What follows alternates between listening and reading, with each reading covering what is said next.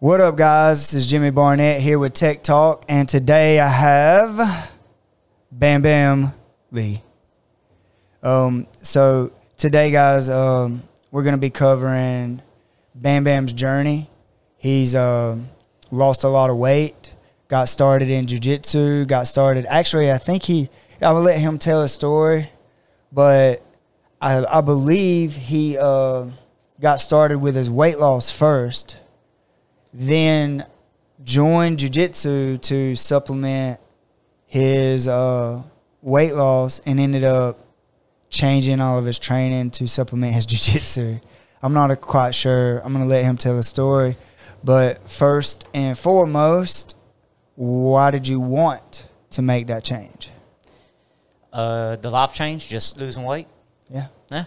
So, well,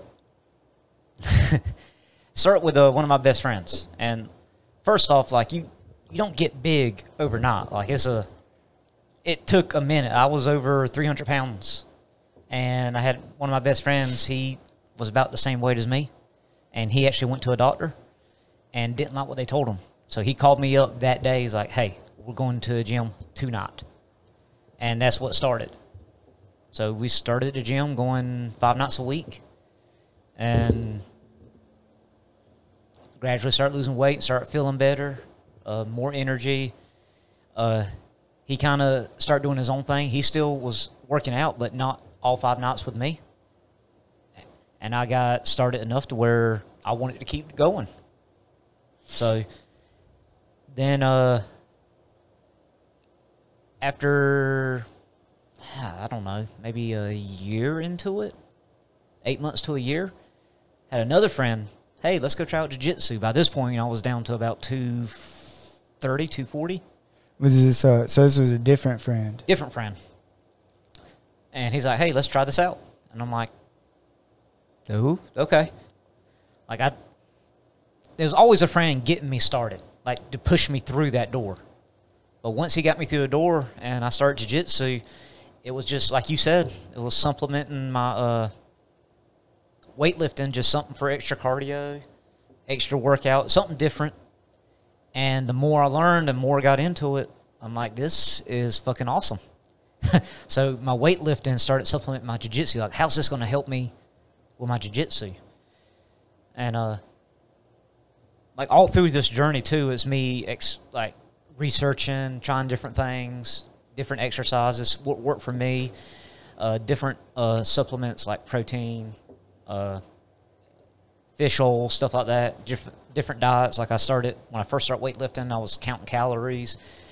It was just straight chicken, straight turkey, no red meat, just more vegetables and fruit. So how hard was it for your the initial change? Like the very beginning, you were over 300 pounds, and you decided, like, your friend was like, I don't like what the doctor's saying. I got to change my life, or I got to change something. Right. And did you go just for moral support, or did you want to change too? And how hard was it sticking to a new routine and building new habits? So building new habits was hard, but I didn't go just for moral support. Like it was we were going to push each other because we both were 300 plus, and he was going to start this journey, and he was trying to look out for me, like, hey, do this with me, and I'm like, okay, well, we'll both be there, we'll motivate each other, and we started it together, and we both did research and bounce things off of each other, like, well, food, count calories. Hey, I found this app to help track calories, stuff like that. Did you find any, like, professional help, or did y'all just do everything yourselves? No, technically no professional help. We had friends that have always, like, been in shape or play sports, or they've never quit weightlifting from the time they started in high school. Right. So we would ask them for advice, but like actual paid professionals and stuff, like people like trainers and stuff, nothing like that. I got you. So back to the original, like y'all decided to do this, and y'all started bouncing things off each other. How how hard was it to stay committed, and like how long did he stay committed? Is he still committed? Did he kind of fall off and you just stick with it? Like what all happened? Walk us through that. Okay, so it was hard. New habit, new routine. But because we started together, we pushed each other. And like, man, I don't feel like it. Not like, no, your ass is going. Like, let's go. We'll you know, today's the last day of the week for a workout. We'll knock it out today, and we got 2 days off. So having someone there as a support definitely helped me. So if you did it like someone did it by themselves, if they don't have a strong mindset, it would be harder. But the fact that I had someone that started with me made it easier. Now, don't get me wrong, it was still fucking hard. Because, like, I had my lifestyle for so many years, and here I am trying to change it. Right. And you asked, like, did he stick with it? He stuck with it a little bit, started training more at his house and doing his own thing. And then he fell off of it. I stuck with it because I got to a point where I didn't want to. I knew that the moment I stopped, I would go back to who I was. And I didn't want to get back that big again or anything like that. Like, I told you I was 300 plus. Right now, I gained a little bit of weight. I had got down to about 170. Right now, I'm walking around 185. And you look good. You're strong. Yeah, but I feel good. I feel good. Like, the best weight, like training jiu-jitsu wise, like competitions and stuff, 170 felt great. My goal probably, I want to walk around probably about 175, 180. So, I mean, I feel good right now, though. But he'll go through spurts to where he'll exercise and he'll take a little bit of time off. Like, he does enough to maintain. Like, but he's happy where he's at. Like, Did he lose weight? He did, yeah. He got down, like, right now he's walking around the low 200s. Like, I would say 220, 230, maybe. Oh, nice. But he's one of those, too, where he was an athlete in high school. So we had different body shapes. So for him at that weight, he looks good. Yeah. Yeah. Like, if he got to the weight I am now, he would look sickly. Right. So, like, for him, like, he's at a good weight. Yeah. And he'll transition, like, he does, like, he'll work out some, he'll transition off, then he'll go back to it. But with his body type, it's not as drastic. Like, if I took time off, like, I think the change would be more drastic for me if I did that. So I know I have to stay on top of it. You've been consistent for how long now? I probably started this. What's this? It's 2020. Yeah. Good Lord, I hate this year. Yeah. Wonder what we're going to get thrown next. Bro, I'm going to look both ways crossing the street and get hit by a helicopter. I'm waiting to discover like a megalodon or something in the ocean. Probably ballpark 4 to 5 years. Probably about the same time like I started growing my beard out. We'll round up. We'll just say 5 years. Sounds good. I'm good with that. I'm 30. I turned 33 this year. I was in my late 20s, so we'll say 5 years. All right. So starting on staying on the getting started. Oh, probably 4 years because I've been training jiu-jitsu about 3, and I had started working out for a year before, so probably 4 is closer. Okay. Yeah. Okay. Yeah, because you've been with me for 3 years. Yes, Yeah. and I had started weights probably about a year before that, so 4 years probably closer. Okay. So a little over 4 years. Yeah. And you're Coach Bam Bam to us, so you're the man here, sir. So yeah, that before we get too far into how you got into jiu-jitsu and how you started switching your training and stuff, what would you tell the person sitting on the couch that thinks it's too hard, or like knowing how hard it was for you to get motivated and what something clicked inside of you that made you want to change? And what would you tell that person that's struggling with weight and trying to make that change? Like, well, what would be advice from your experience to get them on the right path? All right, so a few things. First, if you have someone that would motivate you, like, that will be a big help. But not everyone has that sounding board or that person in their life or persons, people. So I get it. First thing is just get off the couch. Get off the fucking couch. Like, it is hard. Once you get into a certain lifestyle and you're trying to change your life, you're changing a lifestyle and trying to create new habits. It's going to be fucking hard.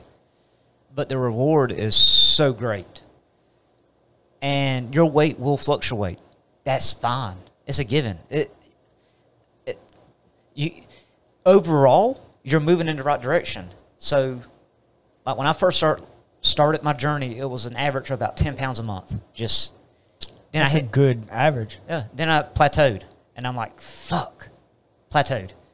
Just kept pushing through, and then I lost like another 30, 40 pounds, plateaued again. And like you're going to plateau, or there might be a week where you just have a bad week and you gain 4 or 5 pounds. It's okay. Just keep at it. Like you just got to keep at it and keep working.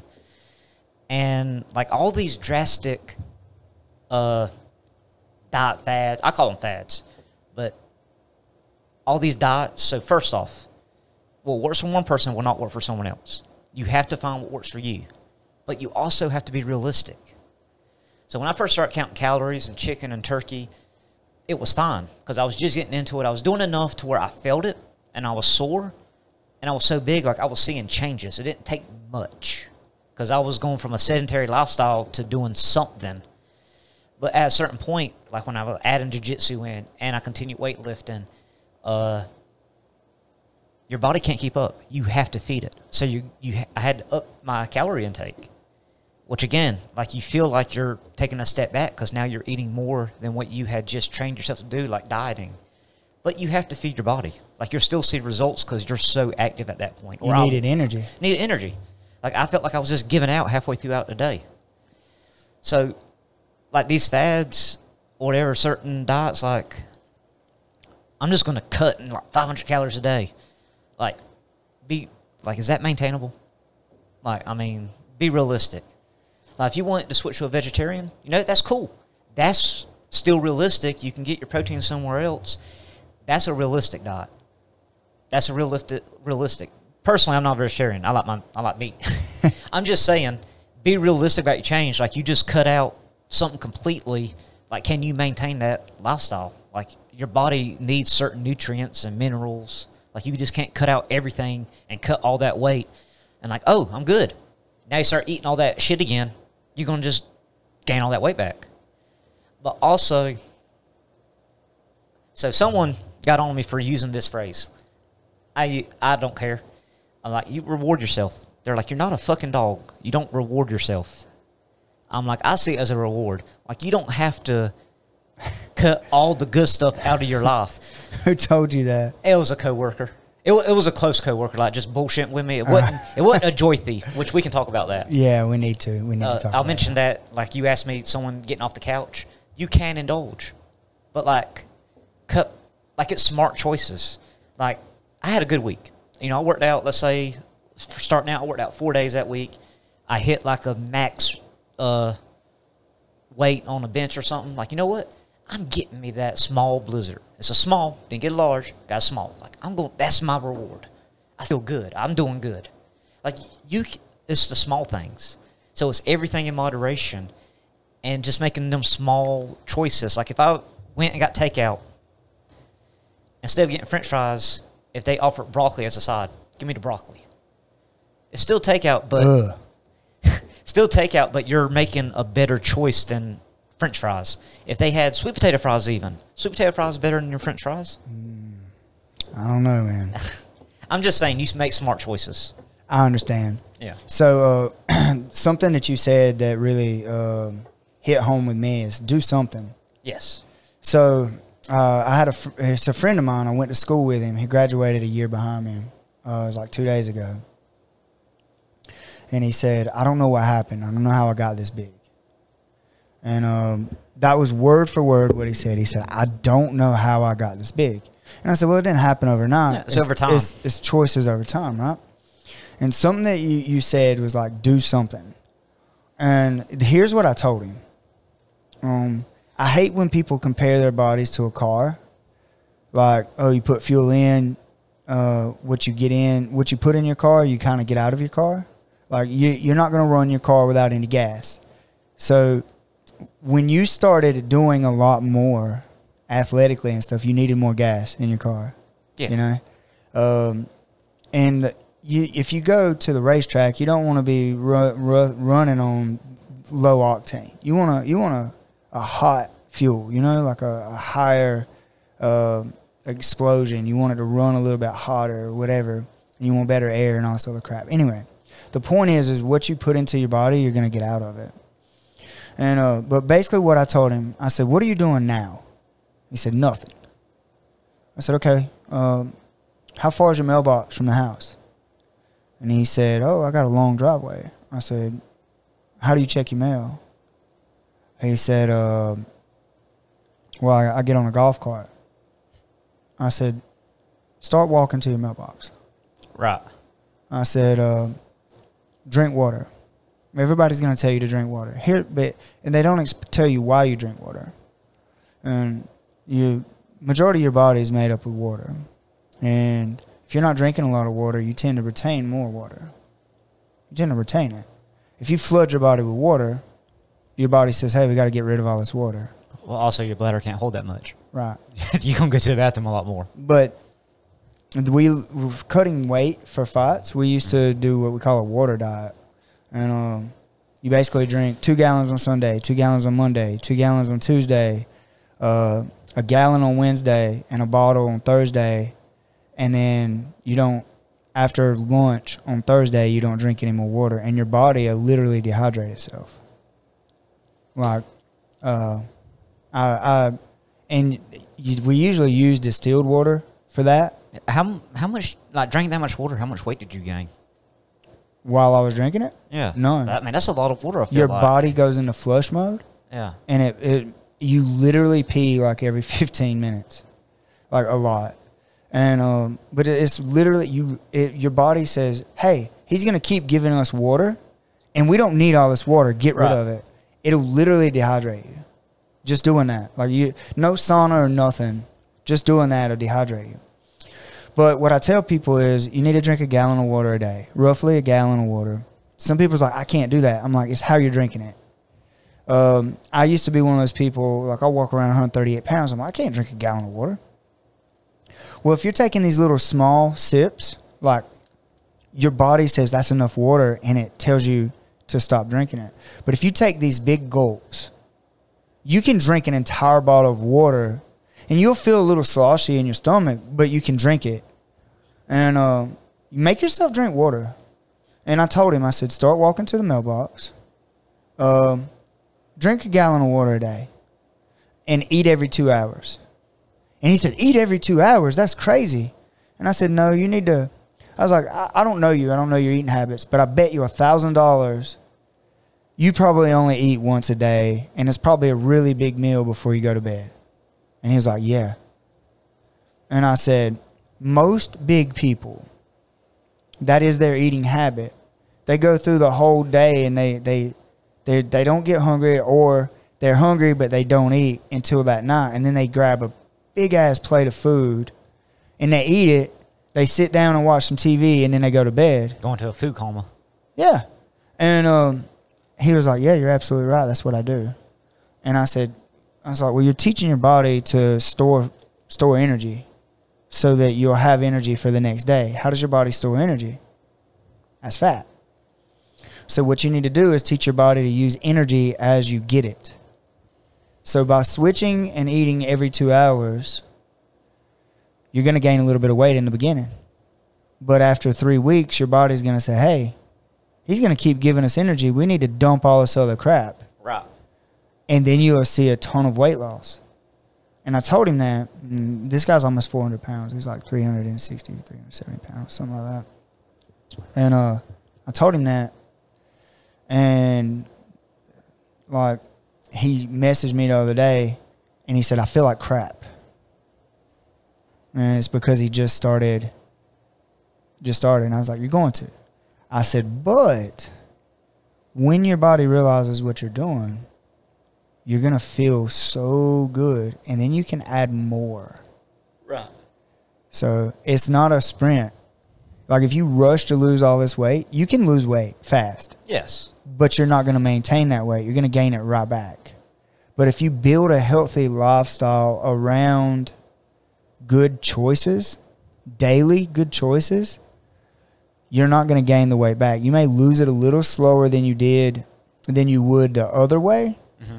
But by choosing better things daily, slowly, in 3 years, you're going to be way more healthy than you ever were. Yes, I agree with that. But I will also say this. Like, what works for one person won't work for someone else. But the majority, yes, what you just said, I agree with. But just throwing it out there. They did an interview with this guy. He was like it was a milestone. He was in his 90s, had just turned 100 or something. And they asked him, like, thinking like, oh, some secret to life. Like, what is your secret? What do you do? It was, I don't do nothing. I go to the pub every afternoon. I have a cigar every day, and I have a pint, and then I go to bed. He didn't work out. He didn't go to the gym. Like, he had a cigar and a pint every day. But I guarantee you that guy did something, some kind of labor, some kind of something, his eating habits. Like, he probably has a very strict, like... I have no idea. It wasn't the answer they were expecting, so they kind of cut the interview off, kind of cut it short. Like, we can't tell people that. Nah, like I know guys that are 80 years old that still smoke and have smoked since they was like 7. But that's what I'm still under dad's Lucky Strikes or something. Yeah, like their dad was like, "Here, have this cigar, be a man," you know, ride without your seatbelt. But nah, like, but. They all of these guys had like they grew up with like meat, potatoes, and like certain foods that they enjoyed eating, and they lived healthy lives. Right. So I don't know what the secret is, and like I said, each person's different. I can't gain weight to save my life. Like, I have to eat more than your, like, if you ate what I eat, you would be 300 and something pounds. Right. Easily. See, I'm one of those too. Like, I don't like people like you. Like, I look at food, I just gained 3 pounds. Like, I look at a piece of cheesecake, there's 3 pounds. Just gained it by looking at it. If I miss a meal, I swear I'm 149 right now, and if I miss, which is actually good. Like, you want to gain weight. Yeah, I've gained weight. I'm trying to get to. I want to be 165. We need to meet in the middle. Yeah, I want to be 165. But like, if I miss a meal, I'm back down to 144. Just one meal, I'm back to 144. And I don't know why. I don't know why that is. You need to go get checked for worms. I don't have worms. My uncle and them used to joke with me and tell me that I had worms, or like they used to do that. And I was like, well, I need to be checked. I might have like a tapeworm or something, because I eat like 6,000 calories of food a day, and I don't gain weight. If I miss a meal, I actually lose weight. I could probably go fast for a day and be 135 pounds in one day. I almost guarantee it. So I don't understand, but I do burn hot though. Like my metabolism, I get like my body. Yeah. Is always physically hot, and Taylor can vouch for that. See, my body, I put off heat. Like, if you took my temperature, like 97.9. That's great. Yeah. But I bet missing a meal, I bet that helps you when it's time to cut weight for fights. Dude, cutting weight sucks. Like, cutting weight is the worst. If you lose weight, like you said, though. Yeah, but you got to get to 125 from 148. And why don't you just fight at 135 then? If I fought at 135, I would be fighting a 160-pound man the day of the fight. Yeah. Like, I think I'm to the point that is part of the reason I haven't fought in like 2 years. I guess 2 years. I haven't fought in 2 years. And that's part of the reason is I'm at an age and at a point in my life where I don't want to cut the weight, and I don't want to fight somebody twice my size. I wish they would just do away with the weight cutting, because weight cutting is a skill in itself. Well, hadn't they come out with new like parameters for weight cutting? Because you talked about the water, loading up on water and dehydrate yourself. Hadn't they done like a new water test? So now they test for IV. Like, people used to dehydrate themselves completely, and then get 2 IVs and have that weight back and be feeling like you go from not having any water in your body to getting a whole bag of saline. Like, you feel like freaking Superman. Like, I've done that. Like, my last kickboxing match was like that. My first MMA fight was like that. And you feel great. Like, dude, I can't explain it. And now they got these bags that have like nutrients other than just like the saline and stuff. Like they got like don't quote me on this, world, but like they got like the same thing that bananas would give you, like the potassium, and like they have other additives in the saline bag that like I think it's cheating. Like now I say it's cheating. Here's the thing. It's within the rules. Right. So it's not really cheating. And I'm not even an authority on this. Like I haven't fought. It's been 2 years since I fought or whatever. But I hate it because it's like one of those, it's a necessary evil. Because if I don't play the game, I'm going to be fighting someone twice my size. Well, I remember that fight, that last one you had, and the guy missed weight anyway, and he was still bigger than you. Yeah. So, I mean, I don't know. So, like I said, you have that a lot too. You'll have guys take a fight at a smaller weight, and then they'll show up, give up part of their purse, but then they get a win, and they get to go to the UFC because they got this knockout win, but they don't tell the world, like, oh, I missed weight by 6 pounds, 7 pounds. That dude missed weight by 13 pounds, and then like he missed weight by 13 pounds, and then like time of the fight or whatever, he was 20 something pounds bigger than me, which no excuse. I beat that guy easily. But. Well, I was about to say, like, that's a whole podcast in itself. Like, you ended up, they ended the fight, you were on top. Yeah. You were legitimately on top of the guy about to drop some blows on him, and the rest like, no. Yeah, that's what I'm saying. Like, I easily could have won that fight. There's no excuse there. I'm not trying to make excuse. But what I'm saying is you taking a guy that legitimately tries to play within the rules and get to the weight that he agreed on fighting. Then you take a guy we're not in the UFC yet. We're not in Bellator. Yeah. You're just taking fights in these lower level MMA. And they these stretch rules / break rules. Right. And so a guy misses weight by 10 pounds. Well, then the next day, he's 180 pounds. Because he didn't have to cut that last 10 pounds that you had to cut. Or if at 125, I normally take a fight at 125. I walk into the ring at 144 the next day, or the cage. I walk in there the next day at 144. Right? Mm-hmm. Well, if they don't cut that last 10 pounds and they normally walk around at 155 or 160 pounds, the next day I'm a 144, they're 155 or 160. That's a huge, like, difference in men. Yeah.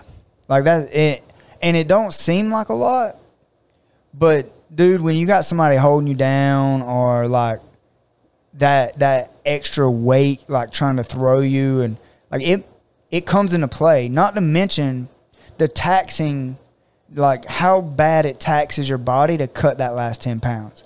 Like I can get to 135 and not even try. Right? Yeah. But that last 10 pounds is hard as fuck to get off. I could fight at 135 and not really cut weight. Like I could just miss a couple of meals, lighten up on what I'm eating, and be 135, no problem. Have you thought about that, just to get the itch, just to get that? I have, but I just don't want to show up at the age that I'm at and then fight a 170, 160 pound man. You know, like I walk in 144, 143 in a 125 pound fight, and at 135, I'll be fighting somebody 155, 153, 155, 160. So obviously, I feel like my skill set me leaps and bounds ahead of them, and I'll still have an advantage. But it's not something that I'm really wanting. I get that itch all the time. I want to compete because I'm a competitor, but at the same time, kind of common sense kicks in, like, Yeah. whatever. Anyway, back to what? Go ahead. I was gonna say maybe look into like combat jiu-jitsu. That way you get to get slapped around and compete and do jiu-jitsu. Yeah. I don't know. Yeah, I probably will do some combat jiu-jitsu for sure. Yeah. Steven and I was talking about it. It's different for sure. Right. But at least, like, I mean, it takes a certain kind of person to want to get hit, to be hit. And I feel like that would feel that itch, like combat jiu-jitsu getting slapped, you know? So I'm going to be honest with you. I'm one of the weird ones. I enjoy it. Right. So I talk about this all the time with people. You have people that say they like to fight. They're like, I like to fight. I like it. And then you have people like me, and I don't care. I always tell these people, let me back up. They say I like to fight. And my response usually is, you don't like to fight. You've always won your fights. You like to win. Yeah. You like to win fights. You don't like to fight. You like to win. And that's what separates me from a lot of people is I like being challenged. Like, I don't mind being hit. It brings something out in me. Like, I'm like, yeah, let's do it. Like, yes. And I know that sounds crazy or whatever, but that when somebody hits me and it's a good shot or something, you'll see guys smile and shake their head like, yes. Yeah. And sometimes they do that because they're hurt, but sometimes it's truly like let's go. Yeah. And that's me. I enjoy that. I enjoy like being challenged.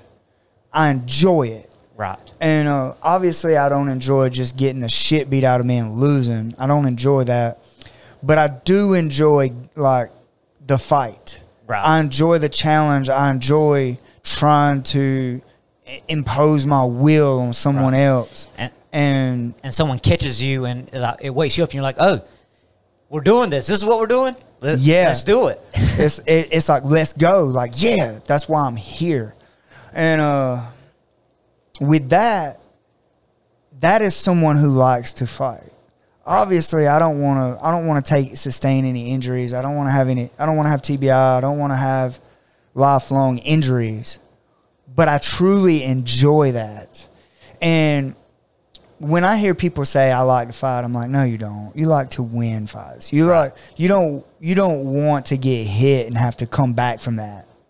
You don't want that challenge. You don't want. Most people, they'll quit. They find a way out. There's a million reasons to quit. There's only one reason to keep fighting. That's because you want to win. Yeah. And I think that's what sets me apart from a lot of guys. Yeah.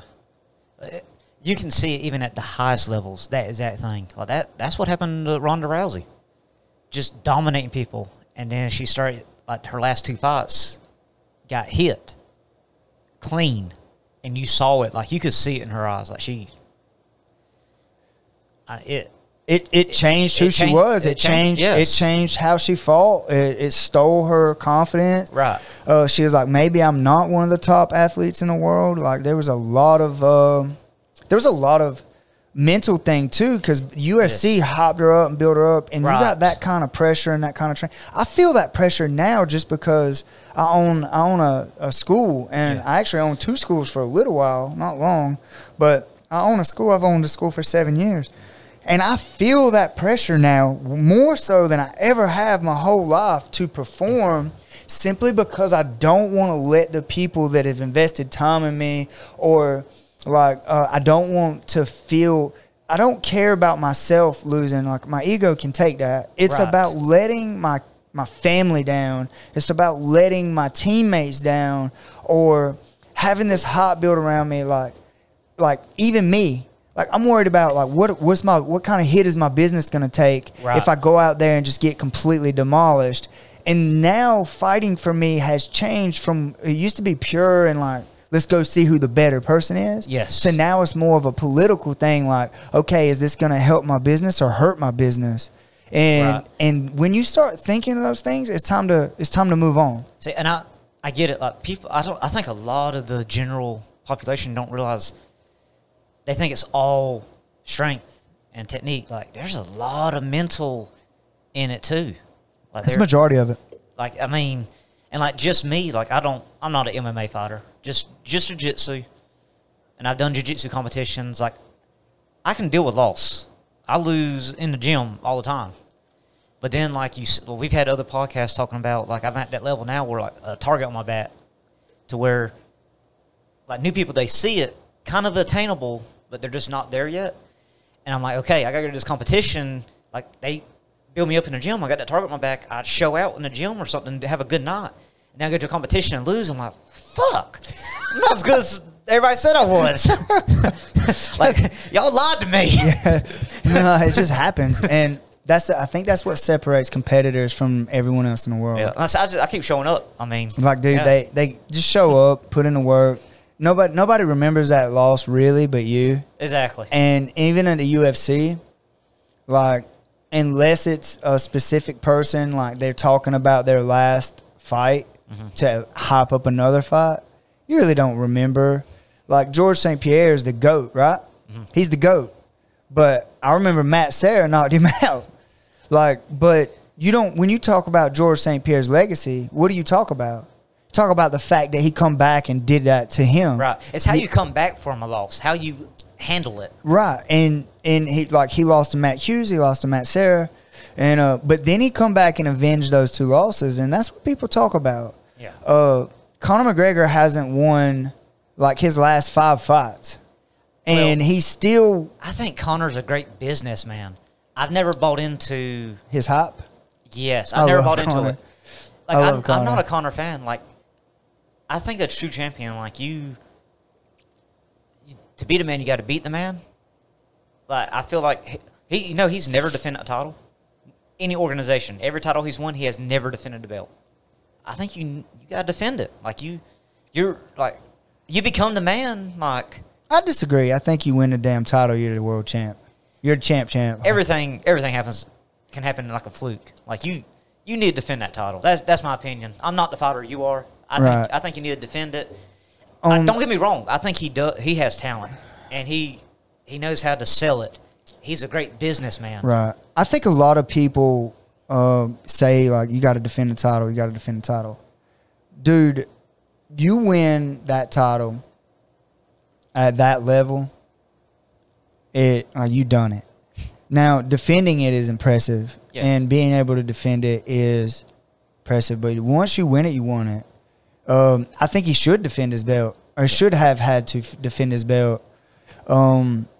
I truly do. I think the defense says a lot about your character too.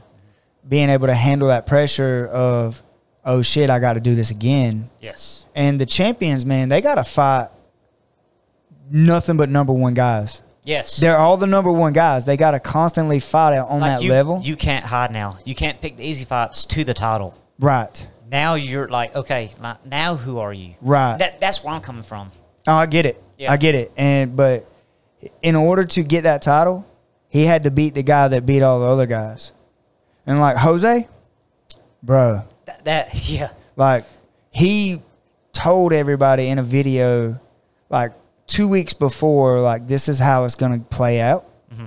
And then he was practicing that in the warm-up room before. And he said, I knew it was going to come, just didn't realize it was going to come so quick. And it was the same, like, little thing. Yeah.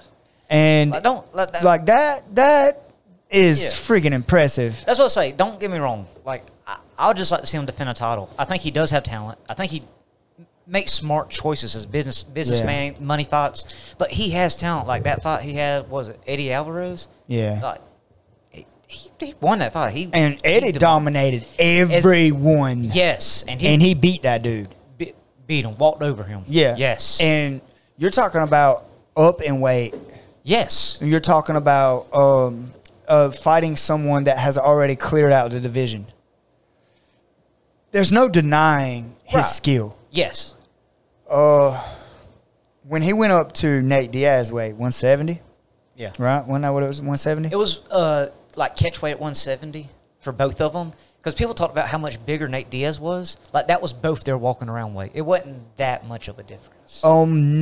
Nate walks around heavy, bro. Well, he had just Nate walks around heavy. he had just done like a triathlon. Yeah. He wasn't. But you talking about he's giving up like he had to gain weight to make weight. Like that, he had to gain, and so I respect it. Yeah. But damn, dude, like for him to lose the way that he lost, come back and beat him and avenge that loss the way that he did. I want to see it ran again. I don't. I do. Here's why I don't. Anything that if Conor took that fight again and win or lose, like he's not gonna walk through Nate. Like no one walks through Nate. But I feel like a lot of people, because they're both draws. Yeah. And he takes money fights. Right. That's a money fight. It is, but that's what I'm saying is like I feel like Conor should do some shit back at his other weight and Wasn't there talk of him going back to boxing again? Well, I feel like he needs to rebuild like where he come from, his like 45 or whatever. Like I feel like he needs, or 55 maybe, 55. I was gonna say 55. You saw the Yeah. pictures like when he went to 45, He was sick. he looked sick. Yeah, so like 55. 55 would be I a feel like he great should weight. go to 55, beat up some guys, gain the title, keep the title, like whatever. I feel like he should go there and reestablish his legacy, reestablish his name as a dominant fighter, as somebody that's still competitive. And then start back with his money fights and his big things. Because right now, he's kind of hurting his legacy by taking these fights that are way heavier than what he fights at, taking these boxing matches, like taking these things that he's losing at. Well, he hadn't lost like his last 5. He beat Cowboy, which I hated.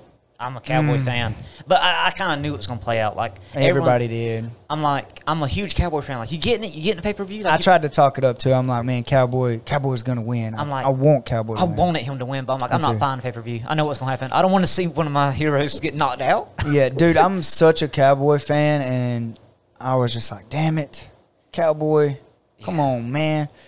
And I was hoping that Cowboy would try to, Conor's fast, dude. Yeah, And I was hoping, and Cowboy- Cowboy's a slow starter. notoriously slow starter. Yes, And I was like, if he makes it to the second round. till the second round where he starts getting off and starts finding his range, and he has a chance. Yes, But I was like, he's such a slow starter, and Conor's such a fast starter, and he finds that home, man. Like I called it, but Yeah. I didn't want to. I was like, damn it, I want Cowboy to win, Same. but it's fuck Cowboy, like damn it, Cowboy, like practice coming out and banging, bro. Like, like it's so hard though to get yourself mentally or ready for practice that. like keeping that distance, dancing around until you're loose. I mean, It's hard, man, especially at that level. if you don't, it's so easy to say it Well, sitting here I know. in a room. I was about to say, but if like you're notoriously slow, you don't wake up till you get hit.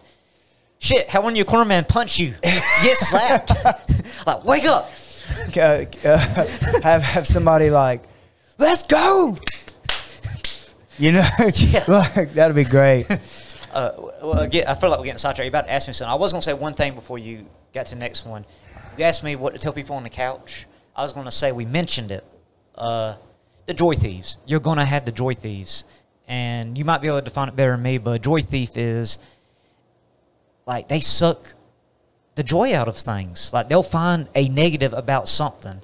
So you'll have them like when you're starting on your new fitness journey, weight loss journey, you got to have the right people to confide in because you're going to have hard times. Like I said, it's going to be hard. You don't need a joy thief because they'll ask you, like, why are you doing it? Like, what's it matter? Did you have people asking you things like that, like trying to discourage you from your weight loss journey? No.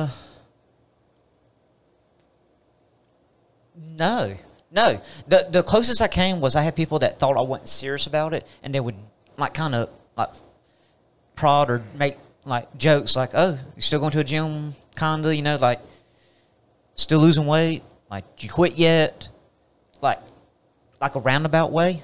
Yeah. But never like straight out asking me what are you doing? Like, what's the point? They did a roundabout way, thinking maybe I wouldn't stick with it. So I'm not trying to put your business out there, no, but I do remember like someone at work or something talking about the people around him. Yes. Yeah, we had this conversation. So I had a coworker. It was after I had gotten my journey, on my own journey. This was probably, I want to say it's about a year ago, wasn't it? About a year. Yeah. I want to say last summer sometime. So anyway, this guy, he out of shape. He's had medical issues. He walked around with 2 canes. I'm not going to say no names. Right. I don't Yeah, want yeah. So, but he started working out, got better, started walking around with just 1 cane, you know, slowly improving. And I made conversation with him. We left the gym at the same time one day because where we work at, there was a gym facility. And I was like, hey, man. And we happened to have like a training class together. I'm like, ain't your name so-and-so? He said, yeah. I'm like, hey, now I remember when we had that class together, I see you lost some weight, man. Like, you're doing good. And we had a conversation, you know. I told him, like, hey, you have any questions? Because I was a little bit ahead of him. Like, I saw where he was because I was there, given I didn't have the same medical problems. Right. But I'm like, hey, you got any questions? Ask me. And then a few months later, he actually sent me an instant message and was like, dude, you don't know what that meant to me. Like, I was talking to someone else, like someone I thought was a friend, and they put me down so bad, like asked me what the fuck I was doing, and it ain't worth it. I'm just going to gain all this weight back. And the talk I had with you, like, it picked me up. Like, thank you. Like, you may not have encountered that in your life, but there are joy thieves out there. They just want to suck the joy out of, they're not happy with their self or their life, so they want to make everybody else miserable as well. Yeah, so, I was checking the lag. Make sure there wasn't a lag. Yeah, because it happens sometimes. But, yeah, anyway, joy thieves, my definition of it is just somebody that wants to make you feel bad for something that you want to do. Like, or make you feel bad in your life because they're not happy in their life. Right. They just want everybody around them to feel or act the way that they act or feel. And a good example of that is I can't catch a break guy. I hate those people. Like me, I've had one of the worst years of my life. Yes. Like, hands down, one of the absolute worst years of my entire life. And it hasn't the thing about it is I could easily look at this year and go, man, life sucks. Like, I got this and this and this and this and this going on. My house burned. I lost a business. I'm almost bankrupt. Blah, blah, blah, blah. I could do that. Or I could say, holy shit. Like, when my house burned, look at all the people that rallied behind us and tried to help us. And like, we don't have insurance. We didn't have any insurance or anything like that.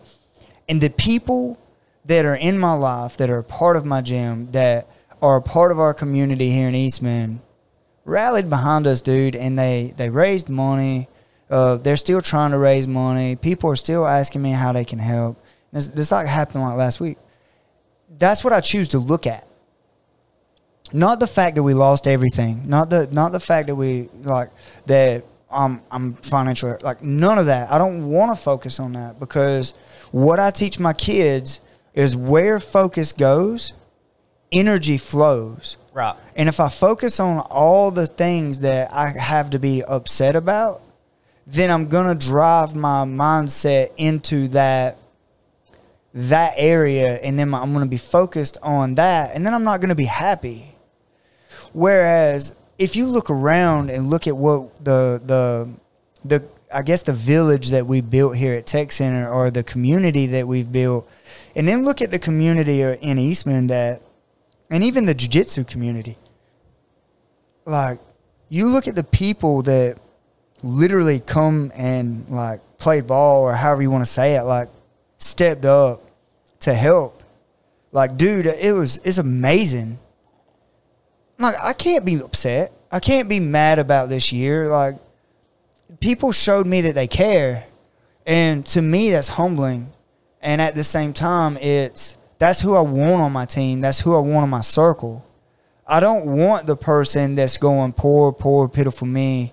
I don't want the person that's going like, oh, man, you're just wasting your time. You're going to grow old anyway. Or you're like, why are you cage fighting? Like, why are you doing that? Because I want to. Right. You know, like, I'm choosing to do these things, and I don't need someone pulling me down. Either you're going to help me do what I'm trying to do and lift me up and help me grow, or you're not going to be a part of my life. And I don't have time for the joy thieves. So my message to the world out there would be, figure out what it is you want to do, surround yourself around like-minded people, and go all in and do it. Like I said, I've had one of the worst years, but there's always good with the bad. And this year, anybody that knows me, and I'm not trying to pull like toot my own horn or whatever, to call me little toot my own horn or whatever, but I invest in people. And like I go and help people move. If I have something that'll help someone, I'll loan it to them. I'll go use it for them. If you need help on your house, help moving, I'm always the guy that helps, and that I'm the helper. I'm never the person asking for help. I'm always the one that's giving the help. And when it come this time for me to be like, man, my hands are tied. Like I do not know what I'm gonna do, and I felt alone, and I felt like I don't know what I'm going to do. I never asked for help. I didn't have to. People just stepped up. It's awesome. And it was the best feeling in the world. And like, it still is. Like, people are still trying to help. And we're still trying to climb out of this hole that we're in because we still owe money on stuff that burnt, blah, blah, blah. Not trying to get on that. I'm just simply saying that I have so much to be grateful for. And I would be a hypocrite to teach people to focus on positive things and this and that, and then turn around and sing that poor, pitiful me. That's why I'm not going to be that guy, and I don't want that guy around me. Right. But anyway, guys, ignore the joy thieves. When you're trying to do something new, you're going to have a billion people telling you the reason you can't, telling you can't do it, telling you it's stupid. Just do it. Ignore them. Put yourself around somebody that's wanting to do what you want to do. Like the real people. Not everybody that says they're your friend is on your team. Pay attention to their body language. Pay attention to their actions and whether their words are lining up with their actions. See what type of person this is, and then make the decision. You have the decision every single day who you put in your circle. If somebody that was on my team, and all of a sudden stops pulling their weight, and now I'm still pulling this friggin' wagon up the hill, and they're just sitting on the wagon while I'm pulling it, it's time for their ass to get off. They done went as far as I'm willing to carry them. But if we're working together and we're still headed up that hill, and they're pushing and helping me reach my goals, and I'm helping them reach their goals, they can stay in my circle as long as they want. But the moment they become too heavy for me to carry, or the moment that I feel like, okay, this person is literally dragging me back down the hill, back from my top, right, it's time to let them get off at this stop. It's time to separate myself from that person. That don't mean I got to be mean to them or be a shitty person towards them. That just means that they are no longer pulling their own weight, and they are literally making me backslide. It's time to just say, all right, dude, this is your stop, and stop hanging out and stop giving your energy to this person because they're not returning the energy that you're putting out. Does that make sense? It does make sense, yeah.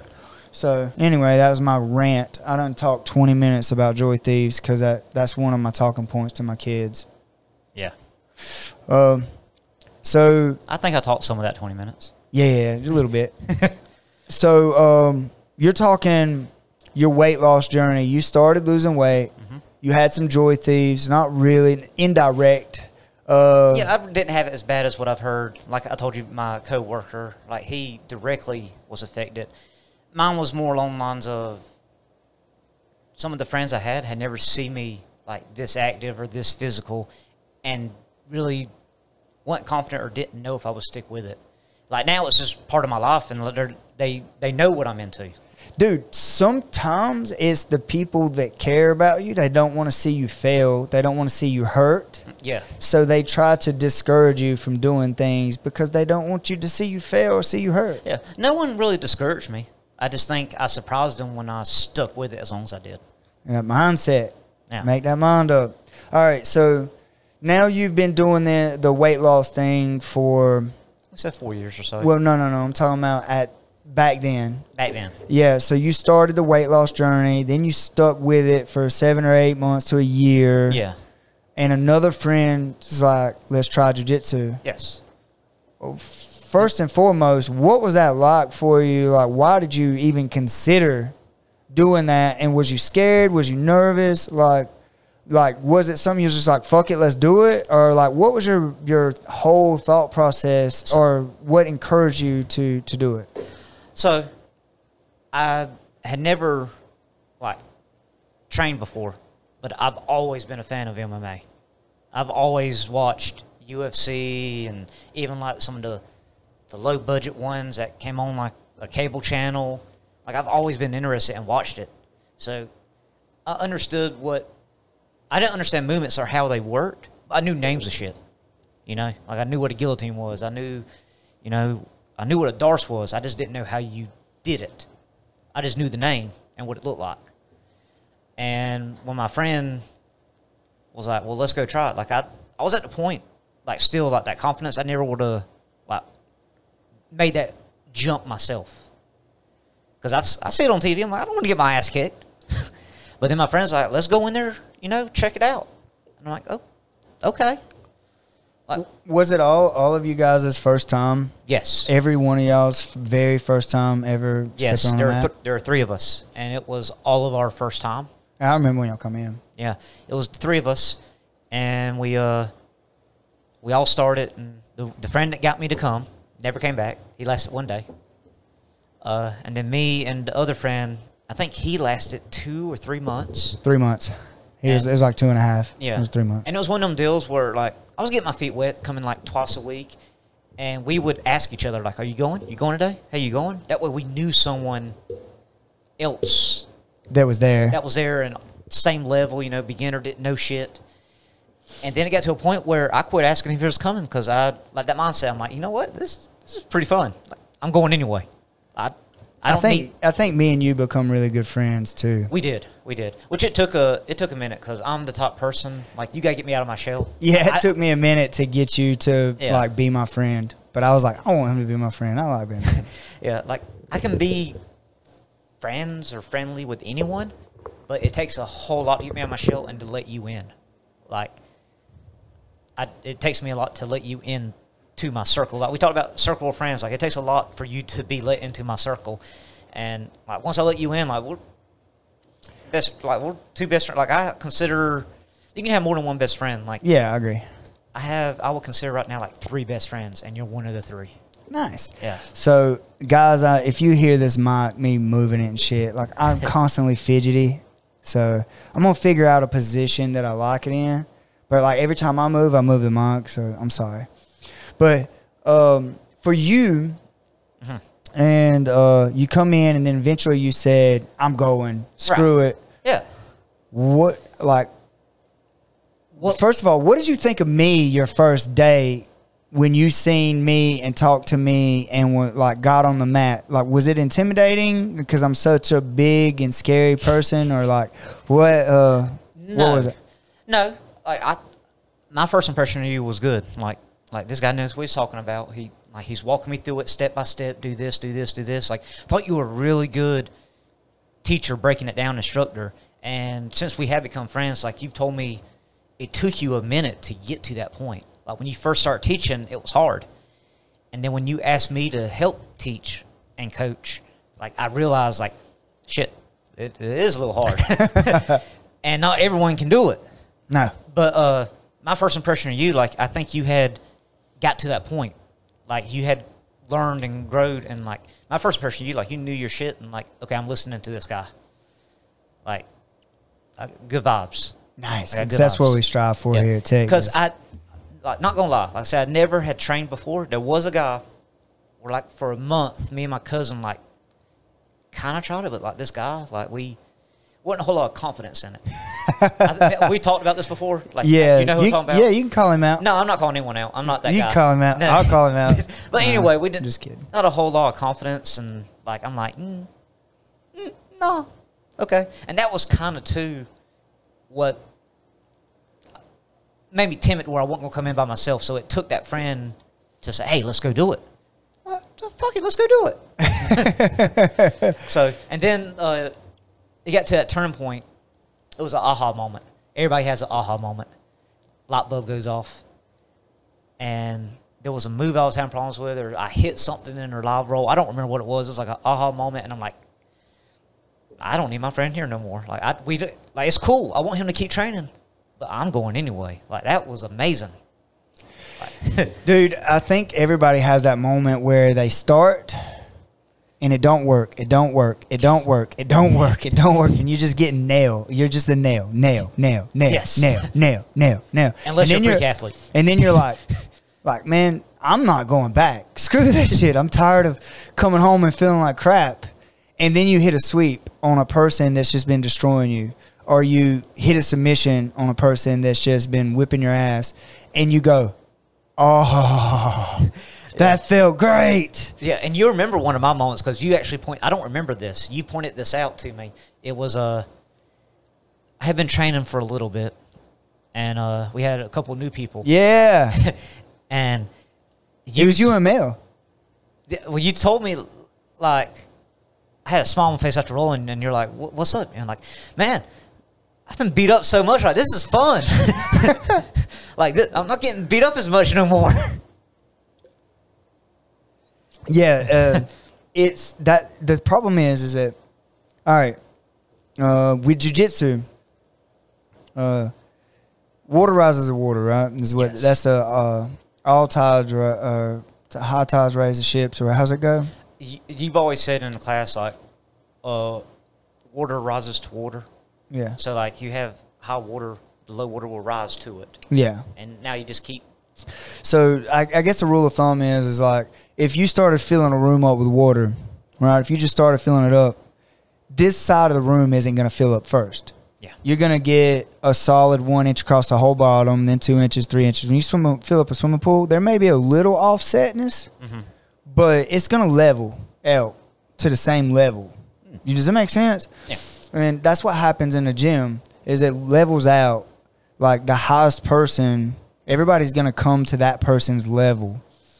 And you are rising with everyone else in the class. Right.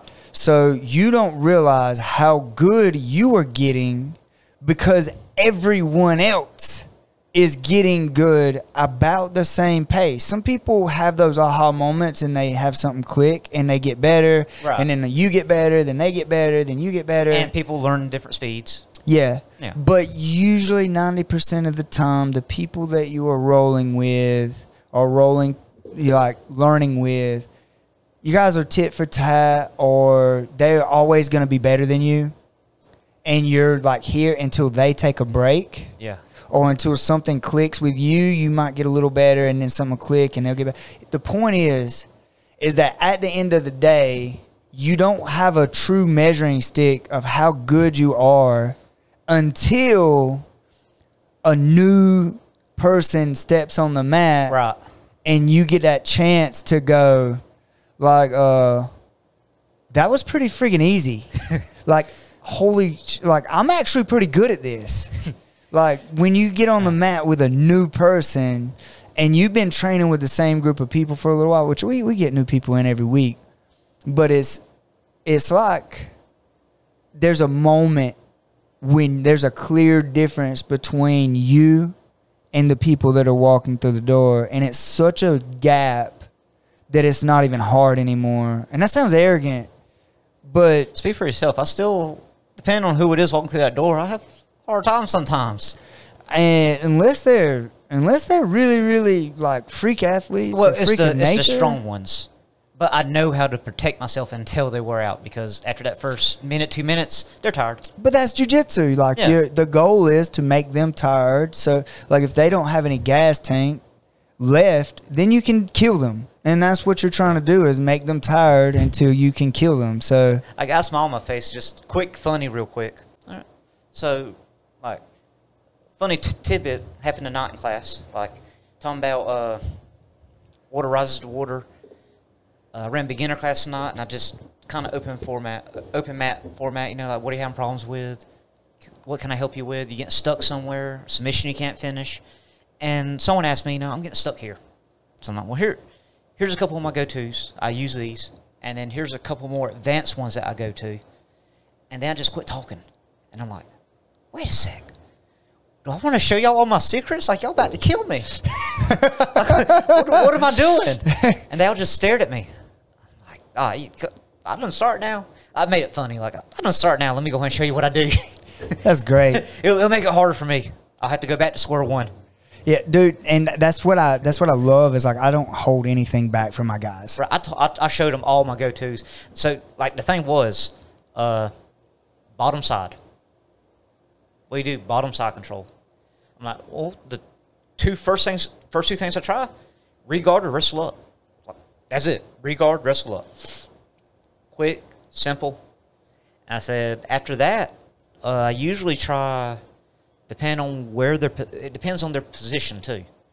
But I usually try after that, like a ghost escape. Yeah. Or triangle from bottom, where if you can get them down lower on your hips and get your leg around. I said that's my next two more advanced that I do. So with me, I do everything that you just said. I never do the triangle. I like triangle. Yeah, no, but not from bottom side. I don't ever do it. I'm not saying it's a bad move. I'm just saying I don't ever do it. I usually, if they get me flat, which is very, very, very rare, I buggy choke them. I said I've never done that one. Yeah, you got to start doing that because it's fun. We need to go over that. Yeah, I buggy choke. That's my go-to if they flatten me out, and that's all I do if they flatten me. I never get flat though. I was about to say, I don't know if I've never gotten you flat because I don't remember you ever doing that choke to me. Yeah. Knock on wood. Now you're going to do it on purpose. Yeah, I went for a couple of months where I was just letting people flatten me out to see if I could get that. And if I don't get it, usually they try to switch off like north-south, and then I end up like turning into them and wrestling them over. Yeah. But See, I like the triangle from bottom because I don't necessarily finish it, but now I have 2-on-1 on their other arm, and I'll do a straight arm lock or a Kimura. And if nothing else, they're going to freak out and try to move, and I can come up on top. Makes sense. So, Jiu-Jitsu 101, sucker. Y'all want to learn this? Get in the gym and train with us. All right. So now you've gotten you come in the gym. You was like 240 pounds. You went from like 300 plus. we'll say about 320, 330. Okay, let's just say 320. Give you a couple pounds. 320. You show up, you're like 240, 250, right? 240, 230. 230, okay. 100 pounds. Yeah, so you've lost 100 pounds in a year. Yeah. And then somebody talked you into doing jiu-jitsu. Yes. You were a huge fan of UFC and MMA. Yes. And got you into jiu-jitsu. You walk through the door. You see me. You said, man, this dude seems cool. He seems knowledgeable. He's teaching us, walking us through things. It's not like the other experience that I had. That I wouldn't even count because I didn't. And you find some success, and then you start showing up. Mm-hmm. And over that period of time, you become one of the mainstays in the gym. Well, like, it was a slow transition. Like, it may sound quick. I've been training jiu-jitsu 3 years now. I started only coming like 2 days a week. Then it transitioned to maybe like 3 days a week, which was off your recommendation too, because like first starting out, you're working muscles you didn't know you had. Like you are sore. Yeah. Because there's strange movements that doesn't make sense until you start training, and then you're like, oh, this makes sense. So it's good. It's good. Yeah. So when you start training, it makes sense. But first starting out, like, what is this? But I went from 2 days to like 3 days, and then I started making transition like 4 or 5 days a week, and my weightlifting changed. And then I'm here now, like you said, like one of the mainstays. Dude, we're so grateful to have you. Like, I don't know if you know like how important you are at this school. So like you are completely 100% the kids coach now. You're changing kids' lives. I come in, I'm the cool fun coach, and you're the disciplinary coach now, which is weird. It's very weird. Because I was that guy like, hey, what are you doing? Stand up. Yes, sir. Yeah, very weird. And I was the laid back one. Yeah, and now. Like, come on, buddy. And now every time, like, what you say? Yes, sir. But teaching them discipline, teaching them, how to stand tall, make eye contact, speaking clearly. It's a process. Yeah. Anyway, so now you're a mainstay. And now you're supplementing your weightlifting to make you a better competitor? Yes. So I still, like my body, I still have like fat. I consider myself chubby. Dude, hold on. I'm going to stop you there. Just so the world knows, I've never lifted weights in my entire life. And then I started lifting weights with Brandon Grimes in the mornings for like 2 months. Yeah. And then I quit because he had to go to work early. It's like 4 o'clock in the morning lifting weights. Yeah. And for me and the way my lifestyle just wasn't sustainable. Right. But the next time I lifted weights, I was with you, and you're like walking me through these things and actually helping me. You've been lifting weights for 4 years now, and you have like invested all of this time, like study, blah, blah, blah, to get good at it. I was looking. Decent. Yeah. Well, I was looking at you today, and the Bam Bam that's in front of me today is thick, like strong and muscular, like Bam Bam. I think it's more just like my midsection, but I understand, like, I don't ever expect to have abs. I was that big. I got like loose skin. Like, it's one of the drawbacks, but I'm fine with that. Dude, I'm telling you today, like seeing your thighs and things. I sound like I'm like checking you out. Yeah. No, but I was just looking at you and I was proud. Yeah. Like I see you were sculpting your body, like you were building yourself into, and I was feeling down today. Like I'm trying to cut back on sugar. And I was crashing, and I didn't realize that I didn't realize you go through withdrawals from sugar. Sugar and caffeine, just like a drug, you go through withdrawals. Yeah, and I realize that now. Like makes sense. Headaches. Yeah, it makes sense. Like I just never really thought about it, but like I was feeling crappy, and I went over there, and I was like, you was working out, and I was like, man, like you truly did a 180 from where like. Even the person that I met at 230, 240 pounds, yes, to now, I wouldn't be scared to say in 2 years, like you are gonna be a freaking monster athlete. Like you're gonna look like everybody's gonna look at you and go, damn, I wish I could look like that. I wish I could do that. Like, I truly see that because I've seen the progress today. Well, we'll see in 2 years.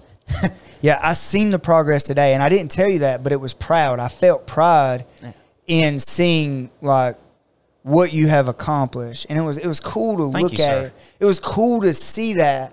And I don't know if anybody's told you that, but it was very freaking cool to see, like, I was looking at you and, like, your shoulders are bigger, your thighs are bigger, you have muscle tone. And then, like, when I'm rolling with you, you're super technical and you have grip strength now. Like, you didn't, no offense, but you were soft as shit when you got in here. Like, you didn't have grip. I would have told you that. Like, you were soft.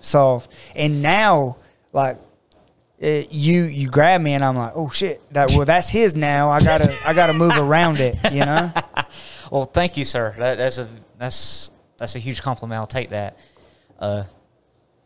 not just jiu-jitsu, but the weightlifting complement, like sculpting, talking about surround yourself with like-minded people. My other 2 best friends have both said the same thing.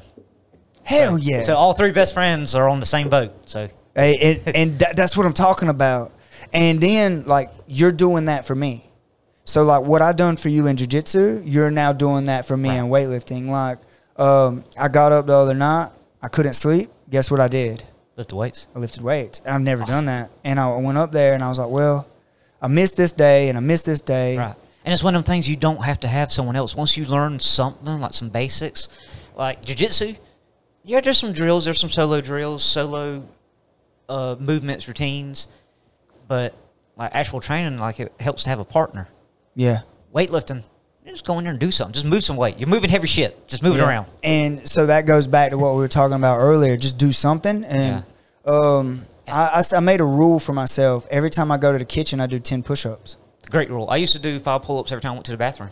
Yeah, I don't do that anymore. I've gotten off of it, but I need to get back on it. But I've done that for years. Like, I had a pull-up bar in the hallway, and it's 5 pull-ups every time I go to the bathroom.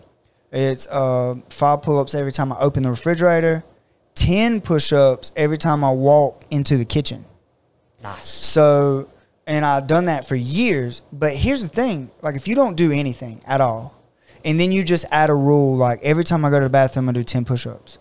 By the end of the year, how many more push-ups did you do than before? A lot, right? Then it's not a drastic change. And it's so sporadic, but it changes so much in your daily life that it's a marathon. And by the end of the year, you've done thousands of push-ups. And then the next year, you can actually add more because you start feeling better. Oh, you're going to add more by the end of the month. Like, if you're doing that every day, like, you're going to start out, you're going to be sore because you're doing muscles. If you start out from doing nothing to doing something, you're going to be sore. Push through the soreness. And by the end of the month, you're already adding more push-ups because you're already doing something and stronger. But you asked me about lifting weights, my goal now, like with jiu-jitsu. Yeah. I'm still just sculpting my body. I want to change more fat in the muscle. But not just that. I got to keep – I don't want to be one of them guys just I can't wipe my own ass. So got to stretch. Got to stretch. So I'm not trying to, like, break any records or be like a power lifter. I lift heavy weights relative. I lift heavy weight for me, what I think I need, as high as I, want to build up to. And then I'm just worried, like, the reps too. And also jiu-jitsu, like competitions. I told you I wanted to start moving towards, like, some of them do open weight. Move towards that. So weight isn't as big of an issue. But I feel like if you match against someone, same technique, same skill level, strength is going to play a part in it. Yeah. It does. I mean, we focus so much with technique, but you run up against someone that has just as good technique as you, you may have to explode. And when I competed at 185, I felt weaker compared to them. Yeah.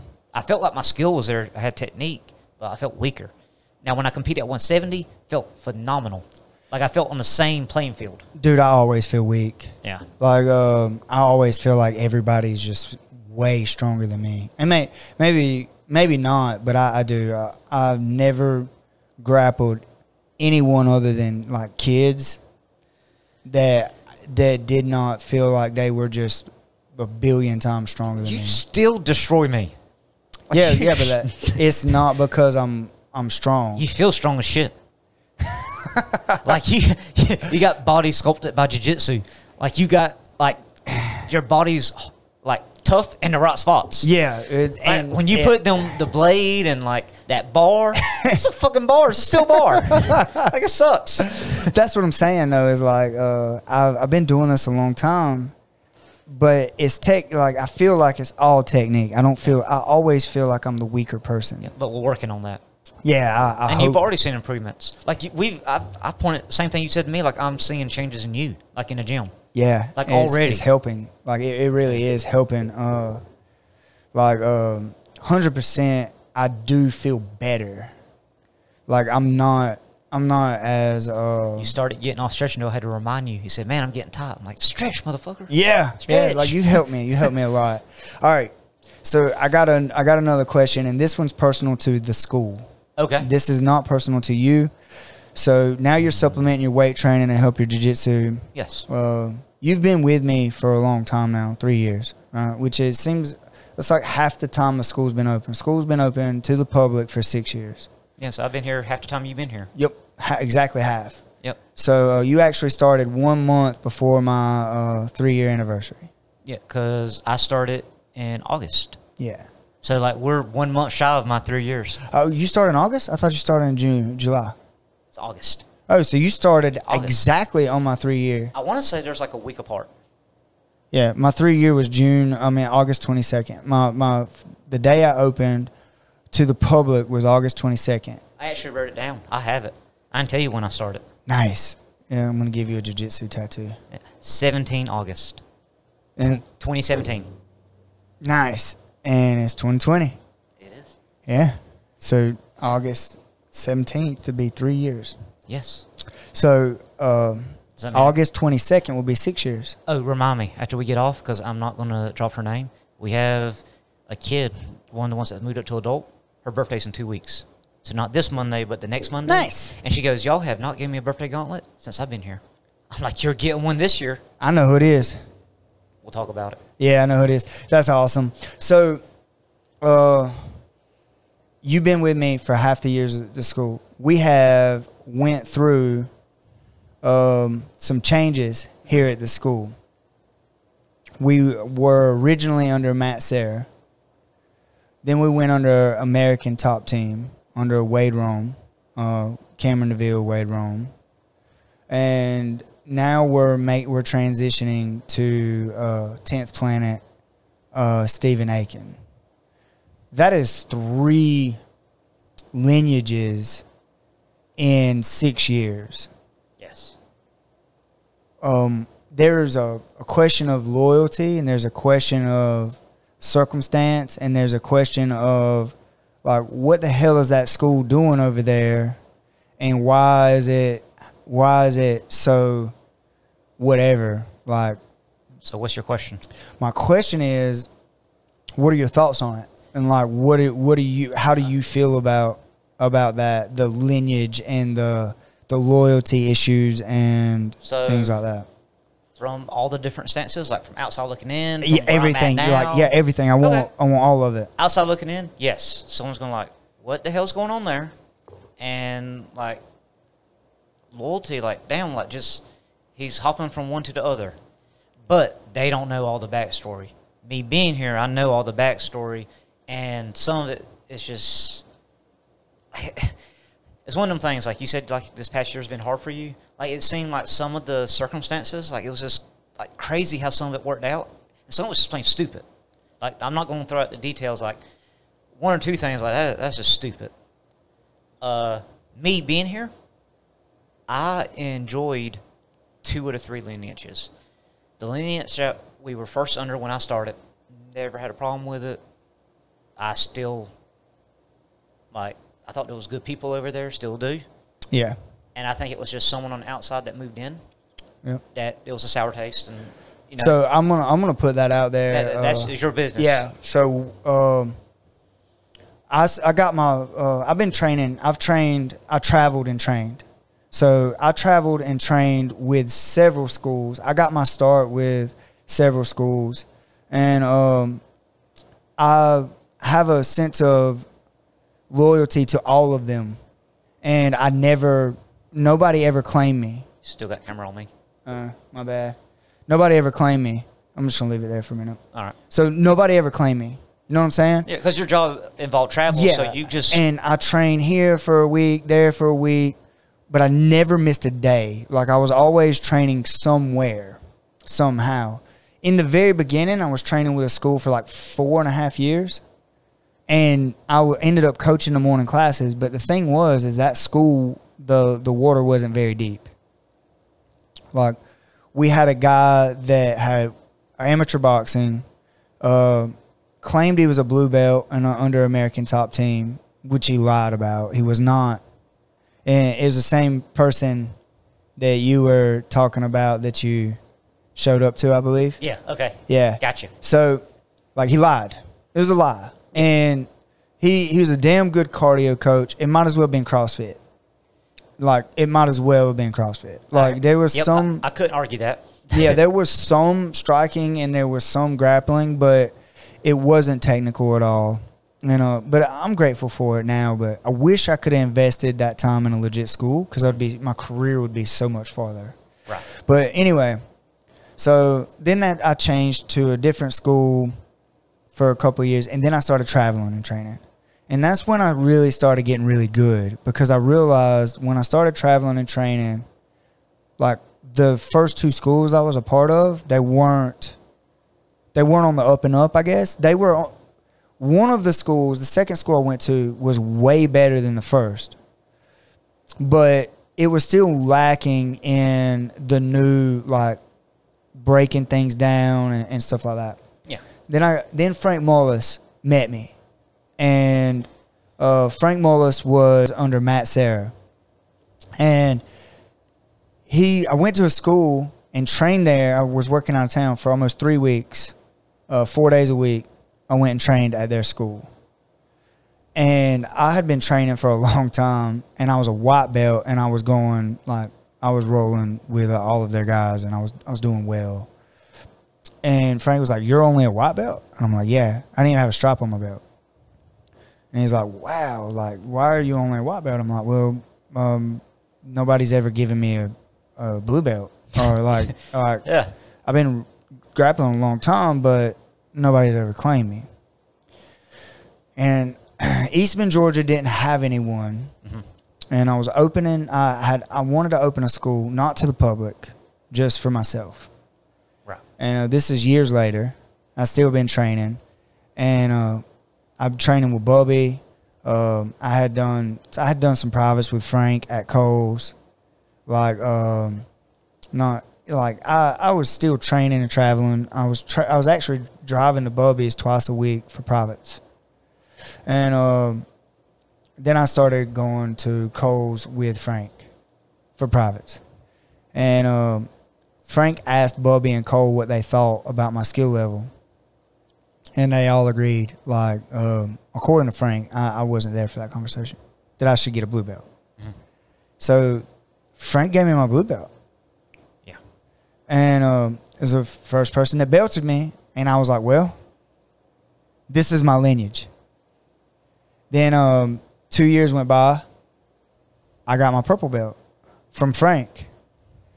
Then Tony Q moved from New York and, like, come to my school. I invited him. And they were working on a new school to open up there. So he come over here a lot and coach. And then all of a sudden, there was a problem with me being under them.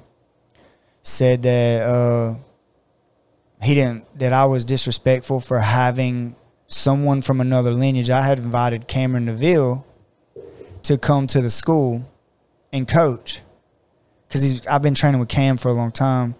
Cam is my brother. Like, I love Cam. Yes. And trained with Cam for a long time. And I invited him. And Tony said that was disrespectful. And that he basically said, well, I can't teach him anything. He's bringing other people over. He's disrespectful. And he's got this old school BJJ, like, you're not allowed to have anyone else come in unless he invited them in. And Frank has never said anything. Frank wants everybody to come. Frank is open about who trains where. And then Tony come in with these new respect. I think cross training is great. I think it's the best thing you could do. Yeah. And I think if your school don't want you to cross train, I think you're in a McDojo.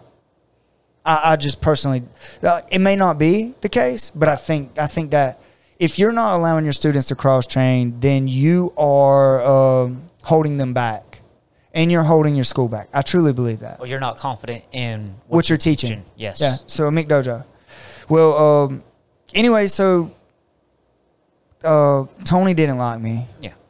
And he was said I was disrespectful for having Cam in the school. Told Frank that we were no longer affiliated, that he couldn't promote me anymore. And Frank had already messaged me and told me Matt Serra was going to give me my brown belt when he come down. He was supposed to come down in July, then it was August, then it was September. He actually come down in October and gave some other guys their brown belt, and I didn't get mine because whatever reason. I didn't care. At the time, I've never chased a belt. I've been grappling. I grappled for 12 years before I got a blue belt. Like, I've never been a belt chaser, so it didn't bother me. But when they disowned me, after I'd spent so much time with Frank and them, my lineage was up in the air. Right. And I spoke with Cam, and I spoke with Steven Aiken. I spoke with Brent Coleman. I spoke with Bubby. And we were looking at who I should go under. And everybody wanted to pick me up. Like, everybody was like wanting to pick me up. And Cam came and was like, you should have been with me the whole time. So, and him and I trained together. Then a couple of months later, we trained together again here. I went to his school a couple of times. Then him and Wade Rome come here, and Cam gave me my brown belt. And Wade gave me my brown belt. And I was like, cool. Well, you guys are American Top Team. I want to be a part of the family. I want to be American Top Team. Yeah. So I told him, I said, what do I need to do? And he's like, these are the dues. And then we'll get you added to the website. We'll get you the licensing. We'll do all this stuff. I was like, okay. So I did everything I was supposed to do. Almost a year goes by. I don't have the licensing. I still can't advertise that I'm a part of American Top Team. There's issues with me being on their website. Yeah. Then there's other issues about me selling tech gear over the American Top Team gear. And there was just like a lot of little things that were not on the, I'm not going to say up and up because that's not the right word. I don't want to sound like I'm poor mouthing or whatever. It was sinking you. It wasn't lifting the school like you thought it would. Right. It was sinking you. So I was literally paying money for nothing. Right. And see, so you asked me what I thought, like, when we were under Frank and Matt Serra affiliated, like, I thought it was great. Like, I liked all the guys over there. Like, I felt like it was good. And then the situation happened, like Tony Q, like you said. Then we went under Cam and Wade. And all my interactions, like say, with them has always been good. Different vibes than Frank's place. And that was like there was. It's more competitor. Yeah, like more competitive. So more, I would say more, like you said, competitors, so more strict. I was cool with, and the people were cool. It's all that stuff you just mentioned.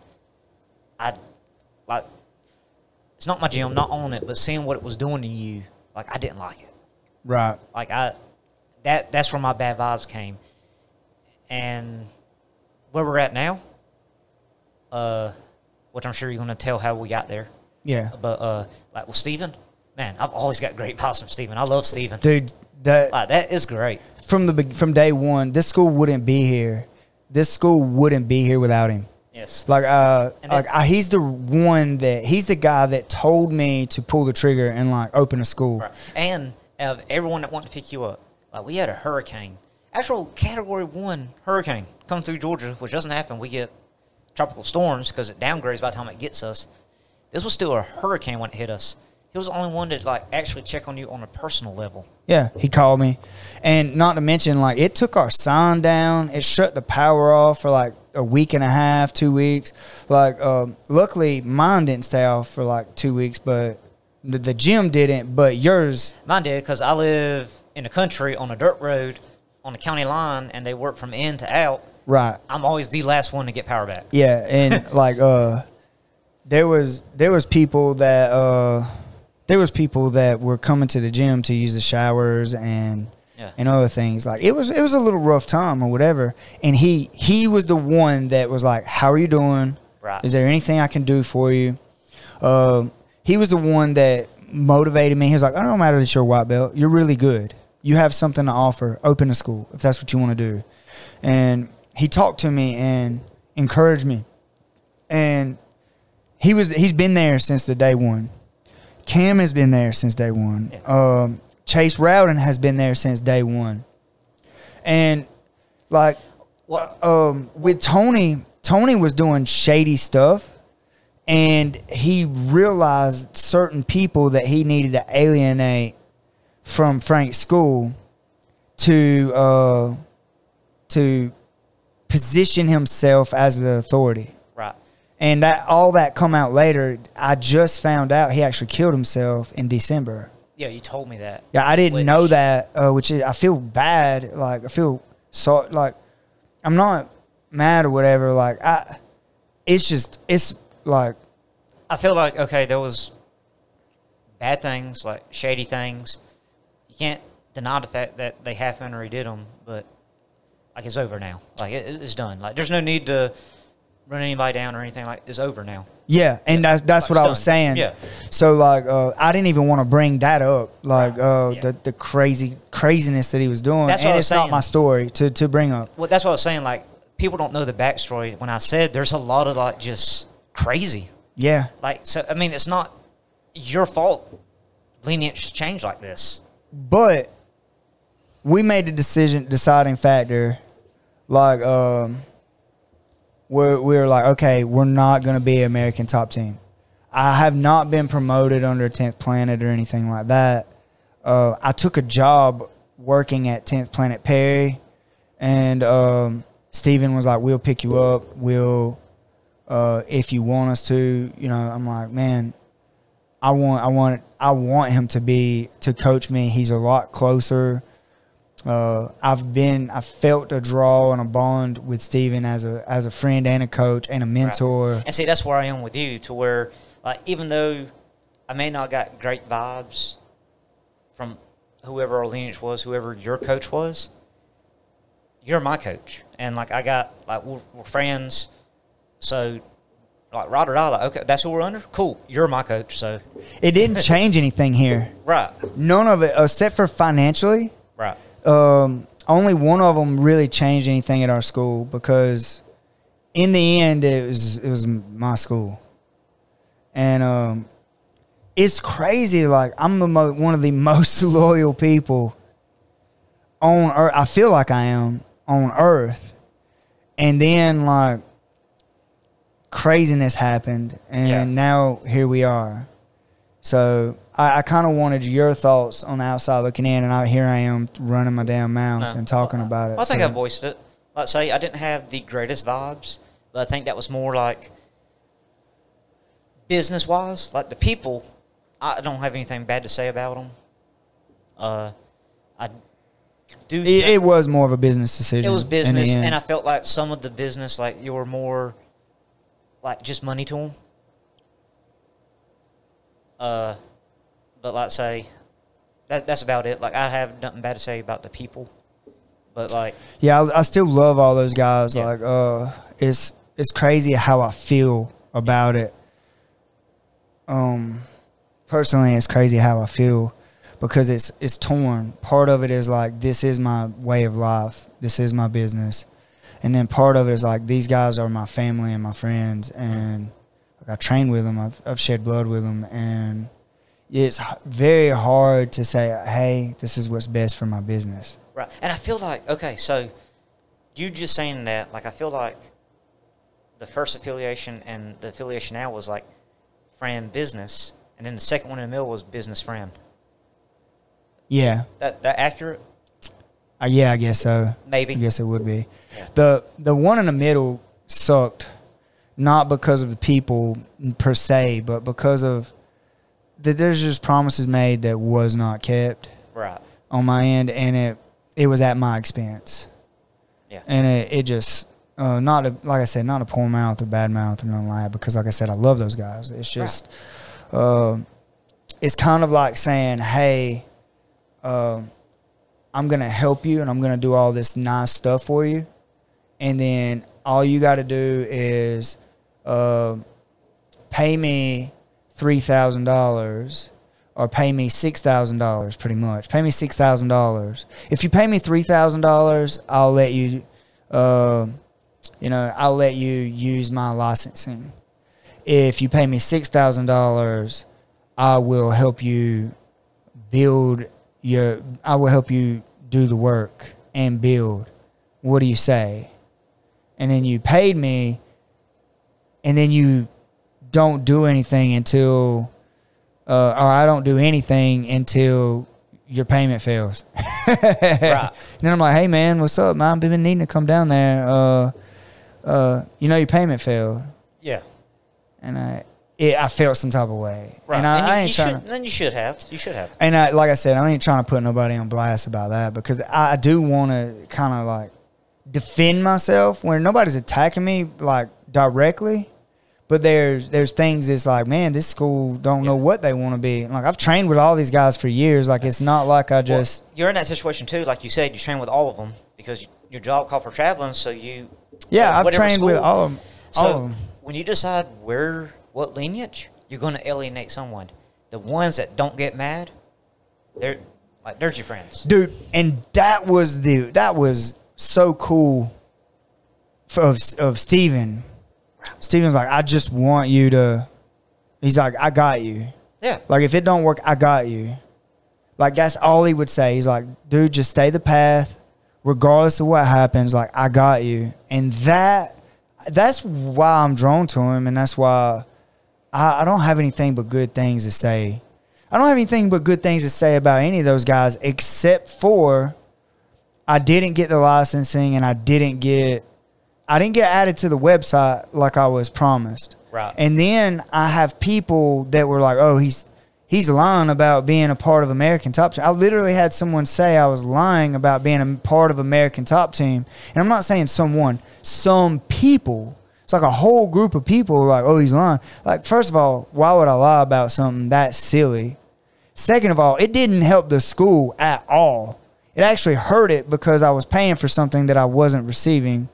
So it was weird. It was a weird thing. And I just kind of wanted to put that out there. Like, none of these people are mad at me. I'm not mad at none of these people. I'm just trying to do what's best for the school. And then right now I'm in a position to where I'm where I should have been the whole time. Yeah. Like, Steven is the person that set me on the path. He's the person that I was listening to way back when. He was coaching the first gi class that I ever attended, and he's a 10th Planet No Gi guy now, which is crazy. Yeah. But like, he set me on this path, and we've never lost contact. Like, every single time something traumatic or dramatic or anything happened in either one of our lives, we was on the phone talking to one another. Right. And see, I feel like we have that friendship now to where even like if something happened and I quit training next week, we would still be friends. Yeah. I'd probably still be driving to your house and hanging out on the weekend or whatever. Yeah. So you better not quit, though. I have no plans to quit. Yeah, don't even speak that into existence. So I wanted to put that out there. That was one of the things I wanted to hear your thoughts on. Anything else? I mean, you got a notepad. Yeah, I got it right in front of me. So the thoughts of switching to 10th Planet completely and making this school a 10th Planet school, what do you think about that? I find myself not wanting to train gi as much. No, I like it. Like I say, I got great vibes from Steven. I like Steven. And I do like training gi. I think there are benefits to it. Me too. But I like it. Like, there's some things in the 10th Planet system I've always been curious about, and I've always fiddled with it. But now actually being aligned with him, like, okay. And learning it. Like, I'm getting to pick it up and then go back and, like, bring it back. And now I get the real shit. Yeah. I still believe the earth is round, though. It's not flat. Oh, you're not indoctrinated, man? What you talking about? The earth is flat, homie. Get on board with the TP, baby. Yeah, there's some things I don't agree with, but like the actual system training and like Steven, man, I think it was great. Bro, I do think it's look into it. I do think it's weird when they get promoted, they have a belt in no gi. But hey, I'm looking forward to it. Yeah, but like I said, you're my coach. I roll with you. That's who we're with. Hey, I like it. I do say one tradition I want to keep at our school. You get a new belt, you get a belt gauntlet. So like low key, like people need to keep their belts in their vehicle or in their locker or something. Like, hey, we're doing some promotions. I will just keep some belts in the back. Yeah, like, use all the loaner belts like for the kids class. So you have a real short one, so you just hit him with the end of it. Hey, you can't tell Steven that, bro. He ain't gonna be down with it. The belt gauntlet. He ain't down with it. Man, He thinks it's brutal. barbaric. Yeah, he's a friggin' killer of a person, but he's such a softy. Yeah. It's like, oh, we don't want to do that. That's from him living in California. Got to get him back to these rough country ways. See, the way I see it is, I don't know who it was. I heard it somewhere, and I agree with it. It was me. Was it you? It was me. I know exactly what you're talking about. Go ahead then. What was I going to say? It's a rite of passage. Not just that. What I was going to say was, you're right. It's You earned it.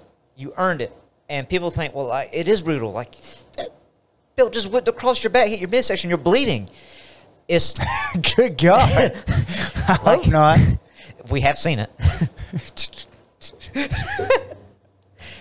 All right. But it brings me to my point. It's okay? always the last person that smacks you. It is, which is usually you. Yes. But no, it brings me to my point. That little short instance of pain is nothing to the blood, sweat, and tears you put in on the journey to get to that belt. Yep. So That was me. You look forward to it. Like, I want my belt gauntlet. Yeah, you feel good about it. Yeah. I only got one more. I've got it every time I've been promoted. Every single time I've been promoted. And the black's supposed to be my last one. Yeah. So even if they do away with it, we'll do yours. All my belts. I still have. I'm just a blue belt. So my next 3, I want my belt gauntlet. Just saying. We'll hold tradition true for you, sir. Yes. And yeah. yeah, that's awesome, dude. My one thing that I'm really good in the gi. So you can still compete in gi? Yeah, but if I'm not training in the gi, I won't be good in the gi anymore. But my thing is like, So get some 10th Planet gi patches. that's what I was fixing to joke about. You stole my thunder. I'm sorry. I was like, I told Steven, like, all right, bro, we're gonna do a self-defense day, one day a week in the gi. Yes. We'll just get some 10th Planet gi patches. Did he say no? He did not. Well, good. Yeah, what he said, and I'm not supposed to quote him on this because he's a 10th Planet black belt. So what he said was, Looking directly at the camera. he believes everyone should earn a blue belt in a gi, up to a gi, like no gi and gi, Yes. because addressing grips is a true self-defense situation. Didn't he say, like, man, I don't know what I was saying. Someone told me that shit. Dude, I had a Ricky Bobby moment with him. You know, like, hell, I was high when I said that, you know? Like, this is a funny-ass story, and we done been on this podcast for 2 hours. Yes. But anyway, this is a funny story real quick. I was an MMA fighter, been training no gi for 10 years. Like, no gi, all the way, because I was an MMA fighter. I was never going to wear a gi. Didn't give a shit about a belt. I just wanted to be a good MMA fighter. What are you doing in pajamas? Right. Like, I ain't wearing no damn gi. Like, you control me, and you just trying to control me. And that's what I said, man. Man, just trying to hold you down. Yeah, like, people just want to get the gi and make me feel trapped. And you just, like, you need this to control me. If you without this, you can't beat me, you know, and that's how I felt about it. We're joking about people that aren't in the know. Like, that's what it feels like. You get someone and knows what they're doing with a gi, you're trapped. Yeah, 100% trapped. So, dude, I went to class with Steven, and it was a MMA class that day and Brazilian Jiu-Jitsu. So we did wrestling, we did striking, then we did Jiu-Jitsu, because that was every day. Every day, every day, every day. That was every day. That was the normal. You know, like wrestling, striking, jiu-jitsu, and they just change up the order.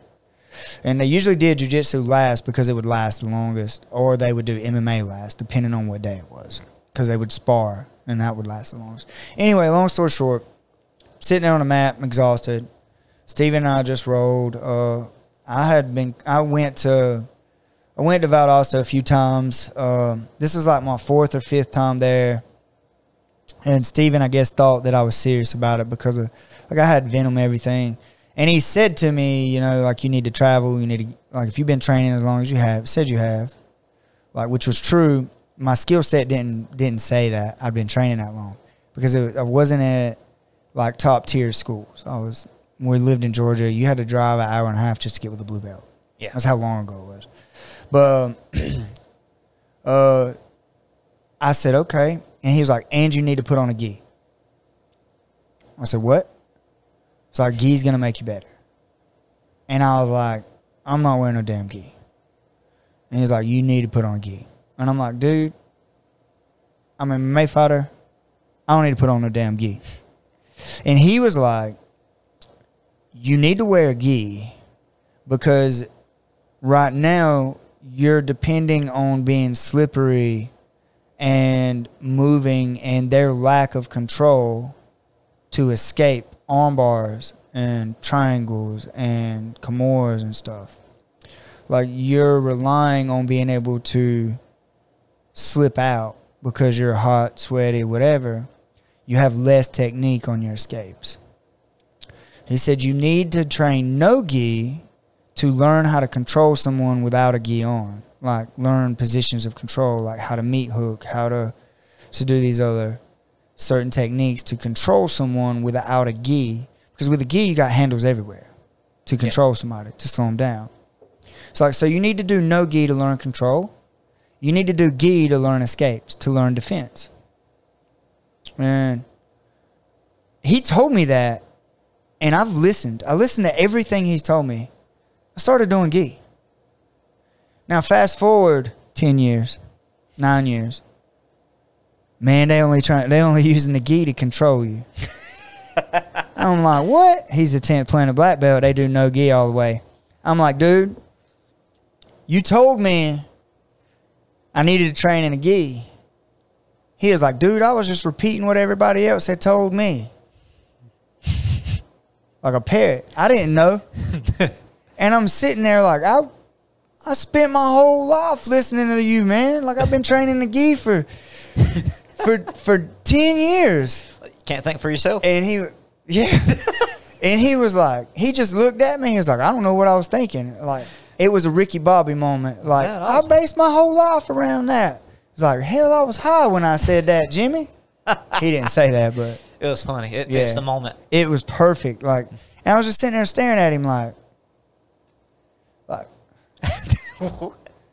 are you serious right now? But anyway, it was nice, man. We're still gonna do certain things on certain days and stuff, but I want to make that transition to 10th Planet, and I think that's what we're gonna do in the future. There's nothing set in stone. I know that we're training with 10th Planet, and I'm coaching at 10th Planet on Wednesdays. 10th Planet Perry, so I know we're probably going to make that transition. So it's going to be cool. It's going to be great. Yeah. Anyway, last thing, and I'm done. You were talking about your friends. All of them said the same thing. Then you were talking about your weight loss journey, your jiu-jitsu journey, your weight training, Joy Thieves, thoughts on switching to 10th Planet. You coach here at our school, and you actually been coaching me in weight training. Did you ever think that that's something that you would be doing with your life at all? Fuck no. No. If you would have told me 3 years ago, 2.5 years ago, no. I never would have thought that. So how cool is it to you, thinking about it, I think you just had a aha or a realization. How cool is it to you that you are actually one of the head coaches at a mixed martial arts school, at a Brazilian Jiu-Jitsu school that was under the the under Matt Serra American Top Team and 10th Planet. Like, you are under a school that these big name places have like adopted and wanted us to be a part of them. Don't you put that on me, Ricky Bobby. What you mean? Don't put that pressure on me. I just go with the flow. Like, how cool is that though? It's very cool. Like, it is very cool. Like, I'm fishing for compliments here. No, I'm just saying. Like, I want to know. Like, have you ever even thought that? Like, holy shit, I coach. Like, I'm a head coach at one of these schools. No, you never even thought about it. I have not even thought about it. I actually had that moment earlier tonight when your friend came in, and you wasn't here at the moment, and he's like, "You an instructor here?" I'm like, "I'm the kids coach." And like, I run the beginner class. You know, this is a beginner class. And he was looking around the map. Like, yeah, anybody like plans to fight? I'm like, yeah, so and so does, and I don't know about these guys. There ain't besides me and them two. There ain't no one on the mat over 16. This is beginner class. We got some teenagers that just made the jump up. And he looked around like, man, that kid looks 30. Like, he's 16. Man, he's 16. You know what I'm talking about? Yeah. Like, no, he's 16. That one over there is 15. Like, no, we got some killers. That's why they moved to adult class. Yeah. So, but no, I've never like actually sat down and thought about it. But yeah, I'm a coach, and I never thought I'd be doing this. Like, Man. I always did it like part of my journey and bettering myself. And now I'm trying to spread the love, pay it forward. You know, help others. I think that's my calling. I think that was my. But what I was gonna say, you think it's your calling? I've always been someone to help people and instruct. Like, the job I have now, I've trained other people. I've had 3 or 4 trainees that came through, and I was their trainer. And then also, like, when I had like stepkids, I was married once, and stepson was involved with scouts. I was a scout leader. I was a cub master. So I've always been, I guess I've been drawn to like leadership. Yeah. So it wasn't that big a jump. Like, when you asked me to help out with kids, first off, just to assist, like assistant coach, I wasn't worried about helping. It was making sure I didn't tell them the wrong shit. I have a confession to make. It was just to get work off of you. No.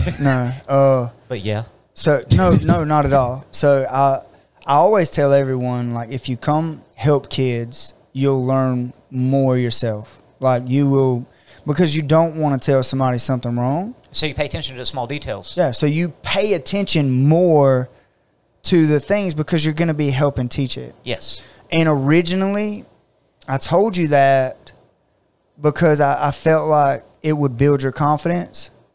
And I told you that because I felt like you needed to become more open, more verbal. And get me out of that shell. Yeah. And that's the sole reason I encourage you to start doing it, because I seen the journey that you were taking, and me recognizing like I could tell you were already drawn to the kids because of the way you interacted with the kids. Like, hey, like, you still stepped up and did things even before you started coming and helping with kids. And then I told you, like, hey, if you come to kids, you'll actually get in an extra little bit of training and you'll learn more, and I need the help. Yeah. So when you started, my goal was to get you to start being more verbal and start using your voice a little bit more. And now, like, seeing the person that you are 3 years later compared to who you was, and like how you're coaching and stuff, to me, I'm proud of my decision, and I'm proud of you, because I feel like you're completely different. Not like your whole demeanor changed or whatever, but I feel like I see a confidence in you now that I see a confidence in you now when you speak and when you carry yourself that I don't even think you realize you have. And it's the same confidence that people see in me, and they're like, this dude's cocky or this dude's arrogant. Like, I see it all the time. So you calling me cocky? No. It's confidence. I see it in you, and that's what martial arts does for you. And then you coaching in the kids class and completely taking it over. You've been, since we started back, you have been the sole kids coach since we started back. And I don't even think you really realized you transitioned in that role completely until this week. Well, I think you like kind of like, here you go, you're kids coach. Like kind of just threw it on me. I'm like, oh, okay, I guess I am. Yeah. Like it was kind of sneaky. And dude, I love you. And I wanted somebody that coached the way that I coach. Yeah, but I enjoy it. I do enjoy it. And it is the small details because that was the only holdback because I've always, like, speaking, like, I help with the Scouts' ex-stepson and, like, my job I speak to, like, upper management, higher-ups, like, important people. And I've always had to step up, stand tall, speak and everything. And I was just always worried about when I coach, telling them the wrong shit.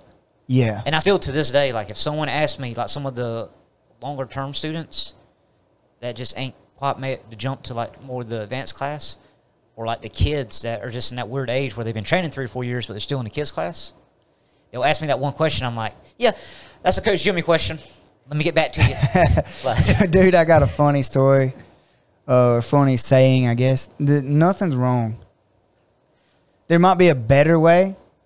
And they're like, I do not agree with that. When No, it comes to jiu-jitsu, there are some things you do not want to do. all right, so like one rule that we say all the time is like, don't go flat. There's one time you do. I can think of one time that you have to go flat. Yeah. I can think of one time that you have to go flat. So if you told somebody to go flat here, it might not be wrong. Like for every situation and every motion and whatever, there's always some time that you can do that.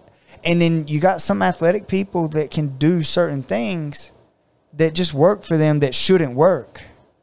And I know a guy who always goes like completely bass backwards from what you should do, and it works for him. And I'm like, how did you get out of the arm bar going that way? Like you didn't hit shock. Like how did you walk around and like roll somebody up into like their whole body? Strangers to say that. Corey put me in an arm bar, but he put his leg, like he wasn't straight across. He put it on the other side. And like I couldn't go hitchhike. I had to go the other way to get out. And you got out? After he explained it. Because naturally, your go-to is to hitchhike. Hitchhike. You messed up a long time ago getting there. You better hitchhike. Yeah. And after he caught me and tapped me, he goes, couldn't hitchhike, could you? No, I couldn't. And he explained. And he put me back in the same position and said, go the other way. What the hell are you talking about? Can't go the other way. And I came right out. And I'm like, what? Yeah. But that's my point. Yeah. Is like, what's wrong in this position may not be wrong in that, whatever. Like, there's so many different ways to do things. Like, I'm noticing that the more I coach with Steven, he'll say something and I'm like, huh? Like, man, that might work for you. You 240 pounds. Just sit up into him? Yeah. Just move him back. You just push him away. No, I'm just kidding. He ain't never said no shit like that. But you have heard that before. Oh, I have, but not from Steven. Steven's technical as fuck. But that's my point. Is like, there's things that some people can tell you to do, and this is what works for them. Right. And so it's not wrong per se. And like I started out, you know what my biggest thing was, and I want to put the camera on me. I want the world to understand this. My biggest thing is a fear of judgment from the people that were above me. Like, when I went to open my school, right? When I went to open my school, I was worried about what Bubby Mitchell was going to say, what he thought, because I knew I wasn't on his level. I was worried about what Cole Miller was going to say about me running a school because I wasn't on his level. I was worried about what Steven was going to say because I wasn't on their level. Like, I worried so much about what they thought about me and what I was trying to do because there was no jiu-jitsu here. Like, if you lived in Eastman, you had to drive an hour and 20 minutes, hour and 25 minutes, one direction to train jiu-jitsu or MMA. Like, in one way. That means you're going to waste 3 hours of your life just to go train for 1 hour. So you got 3 hours of drive time, right. Then 1 hour of work. So that's 4 hours of your life that I had to make just to be able to train consistently. And I had to do it every day or weekly, like 3 times a week, 4 times a week. Like, and I had to support my family because I had kids and stuff, you know? Yeah. So when I opened this school, because I wanted to train more consistently and practice the stuff that I did, I didn't even open to the public for the first year. I just opened the school and trained with a small group of guys and stuff, and didn't really charge a whole lot. And we were just trying to keep this place open, like to pay the rent and stuff. Yeah. Because I was so worried about what they thought of me, or what they thought about what I was doing, or like they didn't think I was, or like I didn't think I was good enough to be coaching or doing the things that they were doing. And like I worried about their judgment. I worried about people saying, "Oh, well, who is he to coach, or who is he to do what they're doing?" Because I would have thought the same thing if I knew some people that were trying to open a school and I felt like I was better than them or whatever. Like I had to get over that. And it wasn't until the second year the school was actually open to the public that I started advertising. Because I was scared. Like I was still scared of like disappointing Bubby or disappointing Cole or Cam or Steven, or like I was scared of like them disagreeing with something that I was doing, or them being like, well, he's challenging us, or not challenging them, but like I was scared that they would think I was trying to say like in my advertisements like I was better than them, and I've never said anything even remotely close. You know what I'm saying? Yeah. Like I was scared of their judgment, and it was because I put them on a pedestal. I put those guys on a pedestal over me, and I really lacked confidence in being on that level to be able to become a coach. I didn't know, like I felt like I was a really good coach. I still feel like I'm a really good coach. Yes. Like I feel like I'm a really good, I feel like this is my calling. And it took me a little while to make that jump, even after the school was open, to be able to openly say, like, I'm really good at this, or I'm capable of doing this. Because I was scared of what my peers or my coaches would, or the people that coached me would say. Right. And it's crazy. Like, one day I just said, fuck it. And I started doing live videos, and I started posting stuff, and I started saying, hey, I'm an expert in this. And like, I'm really good at this, and I have a lot to offer. And then I started getting more respect from the community. And then people started traveling to come train with me. And now I got a group of people like that travel an hour and 30 minutes to come train with me regularly. Yes. And I got people that travel an hour, like one way, to train with us. And like now our school is like growing, and we're really successful. And even through COVID, we made it. This school in Eastman made it, and we're rebuilding and still being successful. Yep. And it was because one day I just said, fuck it. Like, I love those guys, but I can't let the fear of their judgment stop me from doing what I want to do. So that would be my message to everyone out there is, like, people are going to talk. Some people are going to be on your team. Some people are going to be against you. And you can't let that stop you from trying to do what you want to do, or trying to accomplish your goals, because that fear, for me, it was like paralyzing. I did not pull the trigger. I never even posted one single thing promoting my school for the first 2 years. Like, you can go back and look. I did not promote my school the first 2 years. And it was because I was scared of being judged about what I was doing, or being wrong, or whatever, according to their opinion. Yeah. Then, and that's what got me on that rant was you were saying I was scared of being wrong. I was scared of being Yes. wrong. Like, nah, dude. Like, you are pretty confident you do things. You move a certain way and you do certain things for a reason. Yeah. Is it always right? No. But it works for what position and what skill set that you're at. And that's not wrong. Like, is there a better way? Maybe. And it's up to you to keep growing and keep fine-tuning those small details. And those small details will come the more you train, the more you'll pick up small details. And talking about the small details, one thing I do like about coaching and being here, like I have, like given the knowledge I have is nowhere compared to you and like what else I have left to learn. Like it's one of them, it's a never-ending journey.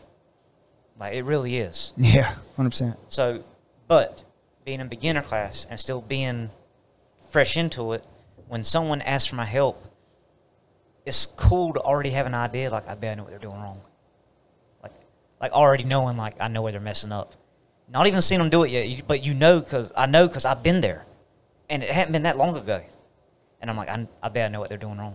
And to go over there and like, yeah, easy fix. This is what you got to do. Yeah. Like that, I think that's one of the coolest feelings. Dude, I love going teaching a move and then going like, every one of you guys are gonna fuck this up right here. Yes. Like every one of you guys, let's pay attention because this is where you're gonna fuck up. Yeah. And you're still gonna fuck it up, every one of you. But this is where you're gonna do it. And I call you out sometimes, like, even me? Like, am I going to? And then you do. Not always. I don't. Nah, you got it. Once you get to a certain level, obviously. Yeah. But I'll go. But we have fun. Yeah, and I'm like, even me? Yeah. Me? What? That's it. That's the key is like, I'll go. Right here's where you're gonna mess up. Yeah. And when you do it live, it's gonna be even that worse. And Yes. But that's what's so cool about it is that it legitimately is mostly the same mistakes. It Most is. of the time, like you're not shifting your hips out. Yes. Dude, I hope Steven don't watch this podcast. I hope he don't watch this podcast because I'm fixing to say something and I don't even think he realizes it or he knows. So he lets me coach at his school in Perry on Wednesdays. Yes. And I taught spider web entry, like dropping the shin, rolling them over Yeah. to spider web from turtle position on the back with hooks, right? Yes. I taught an arm crush, and Steven's like, yeah, my students will love that because that's not something I do and he tried to do it, and he was like, my legs and stuff, like I'm not flexible in that manner. And I was like, cool. I deliberately did not try to tell him like just shift your hips away because I don't ever want to come across as like I know. Yeah. And I don't want that dude knows more than he's forgot more I was than about to say, I know. he's forgotten more than you. Yeah, he's forgot more than I know. That's why I said I hope he don't watch this. Because I was looking at it and it's one of those things like Yes. I bet I know what he's doing wrong. Right. So when I coached it in class, I was like, every one of you guys are gonna do this. Yes. And look, my legs don't bend this way. But if you just shift your hips this way, your legs like Did you look at him when you said that? Kind of glance? I glanced. But I didn't let him know like this is for you. And then he walked around and he started coaching guys. And did it. And before class, he told me, he was like, I don't really do this move because it's difficult because I'm a bigger guy. Right. But that little hip shift, it allowed him to do it. And I didn't know. That's one reason I wasn't confident enough to coach him. Right. I wasn't confident enough to say, yeah, you can. You were pretty sure that's what it was, but you wasn't. Right. And I did not, like, I love Steven. I never want to offend him. And I wasn't confident enough to say, I think if you just shift your hips, you can do it. Yeah. So, but when I taught it, I was in the position and I felt it and I was sitting there and I was like, yeah, most of you guys are going to make this mistake. And I glanced and then went, and then he sat down to coach to help me with another guy. And I looked over there and he did it. And I was like, yeah, he can do it. Yeah. He stood up while everybody was drilling, and he bumped me, and he went, you just helped me. It's the best feeling in the world. That's awesome. He was like, that's what I'm talking about, dude. It's always the small things. But that was the best feeling in the world. To me, he might as well told me I just won $1 million. You know what I'm saying? Like, yes. Because him, like, I look up to him so much. And for him to say that I just helped his jiu-jitsu, I'm like, yeah. And I'm not, like, man, that dude, like I said, he forgot more than I'll ever know. I'm not like, oh, I'm over there coaching Steven. That's not it at all. Yeah. It's just one of those weird moves. Like, the way that you do it. I did that with it was like an inverted triangle. I'm like, because you shift differently. Like, your pressure's different. Yeah. Like, someone said, yeah, I just use it for control. And I'm like, you could finish that. Like, you scoot this way. And Was it Troy? I don't want to throw anybody on the bus. I'm not tooting my own horn. I'm just like you can, like, do this. And I'm like, I felt good. Like, dang. Because I think I know what level they are. And like, they're really good. I'm like, dang. I feel good. But I was going to say, too, talking about, like, you're going to fuck up here. And then, like, in class when you're coaching, you're like, all right, everybody circle up. You're all doing the same thing. I try to pick my moments because I do in class. Like I said, we're friends. 2 best friends. But in class, you're still the coach. So I try to show that respect. So I gauge when I can play around in class, depending on your mood and, like, how the vibe is, you know? Yeah. So sometimes when you say that, like, if it's a lighter mood, like, I have called you out in class, like, I didn't do that. What are you talking about? You remember this? Yeah. Like, you're like, you all doing it. I'm like, I didn't do that. What are you talking about? And the thing is I'm like, yeah, you did. Even if you didn't, you did it. I'm like, Just kidding. like, yeah, like, you didn't, but you did. Yeah. Nah. I'm like, all of you are doing the same mistake. Well, the ones that are making the mistake, it's the same one. How about that? Is that better for you, Bam Bam? Is that better? That's one of them deals. I depend on how the class is going and the vibe and stuff, because you still deserve that level of respect. Even though, like, we became great friends in class, you deserve that respect.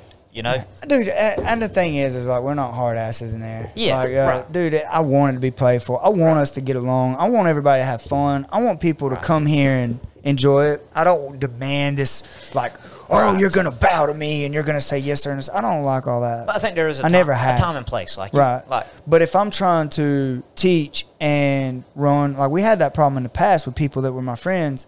right, Like, building a culture of disrespect. yeah, And I don't demand respect, but I feel like there's a certain level that you should give. And, like, yes. Don't show up after the warm-ups, after everybody's tired and just want to roll, unless it's like work or something and, like, you have a valid excuse. But just showing, like, getting there on time and deliberately not doing warm-ups and then, like, ignoring what's been like, you can't have that in your school. You can't, like, you need everybody drilling and working. You need everybody working towards its common goal. And I think that was a part of what another thing that took me 2 years to fix is knowing, like, okay, this don't work. Everybody's kind of doing their own thing. We need to take control and have that level of respect. Anyway. Yeah, we keep I think you've tried to close this out a couple of times, but we keep. Nah, dude. Hey, here's the thing. Bam Bam, one thing that you would tell somebody that says they want to lose weight, like, one thing about the weight loss, because that's what this was supposed to be about, and I just talked too fucking much. But No, we got it across. yeah, what's one thing that you think that someone that wants to lose weight or get in shape or even get started in MMA, like, one thing that goes across all of those that you would share with somebody or that you think they should know? 2 things. I got to go. Has to be 2 because 2 come to mind immediately. One is you got to take that first step. You have to get started. Like, it's okay. Like, you can talk about it all day long. It's a mindset. You have to take that first step and just get started. The second thing is you're going to have hard days. I still have horrible days. hard days. It's gonna be. You're gonna have tough times. I still have hard days. Yeah, it's not easy. Like, there's no secret recipe. There's no special peel. Like, it's not easy. You're going to have rough times, but the end goal, the end reward, is worth it. So just keep at it. All right, so I'm gonna take that a step further. He means mindset and consistency. Yes. Mindset. Make your mind up. Make your mind up what it is you want. Set a goal. Set goals, not a goal, but goals for a lifetime. Yes. For 10 years from now, 5 years from now, 4 years from now, 30 years from now. Make your mind up. So mindset, make your mind up, and then consistency. Even on the days you don't feel like it, Yes. do it anyway. Yes. And even adding on, like, we say one thing, but we add on, not everyone needs this, but it helps, and some people do need it. If you can get a support system. And that's why Tech Center is so awesome. Yes. Like, everybody here is like-minded, and we all have different goals. We're a family. Like, and I tell people that, like, when coaching kids class, like, guys, we train together, don't hurt your training partner. We're a family. Like, you're doing something most of the majority of the population doesn't even try. We are a family in here helping each other grow. Yeah. And I think that's why our school is so successful, because we got that family feeling. Anyway, that's Tech Talk. Guys, we're Tech Center, Mixed Martial Arts, Eastman, Georgia, 5110 2nd Avenue. We're here. We're training every day, Monday through Friday. If you're interested, reach out to us. Find us on Facebook at Tech Center, TECT Center, CENTER. We're on Facebook, Instagram, and Snapchat. This is Tech Talk. We're on YouTube. You can find us there. You can find all these episodes uploaded to YouTube. We're also in the process of uploading to Spotify. And again, it'll be Tech Talk with Jimmy Barnett as the host. Guys, we're trying to grow this brand and trying to get people in here to be a part of our family. It's an amazing atmosphere, and right now is the time to do it. We're rebuilding after COVID, so there's a lot of people that are just starting out that are in the beginner class that will help motivate you and keep you on the path to fitness, on a path to self-defense, on a path to being a competitor. We address all of those things when you sign up, put you in a program that you need to be in, and set you to the path that you tell us you want on. So that's Tech Talk. That's Bam Bam Lee, Jimmy Barnett. Man, you guys have a beautiful, blessed day. Sorry about keeping y'all here for 3 hours hearing us ramble, but I hope you enjoy.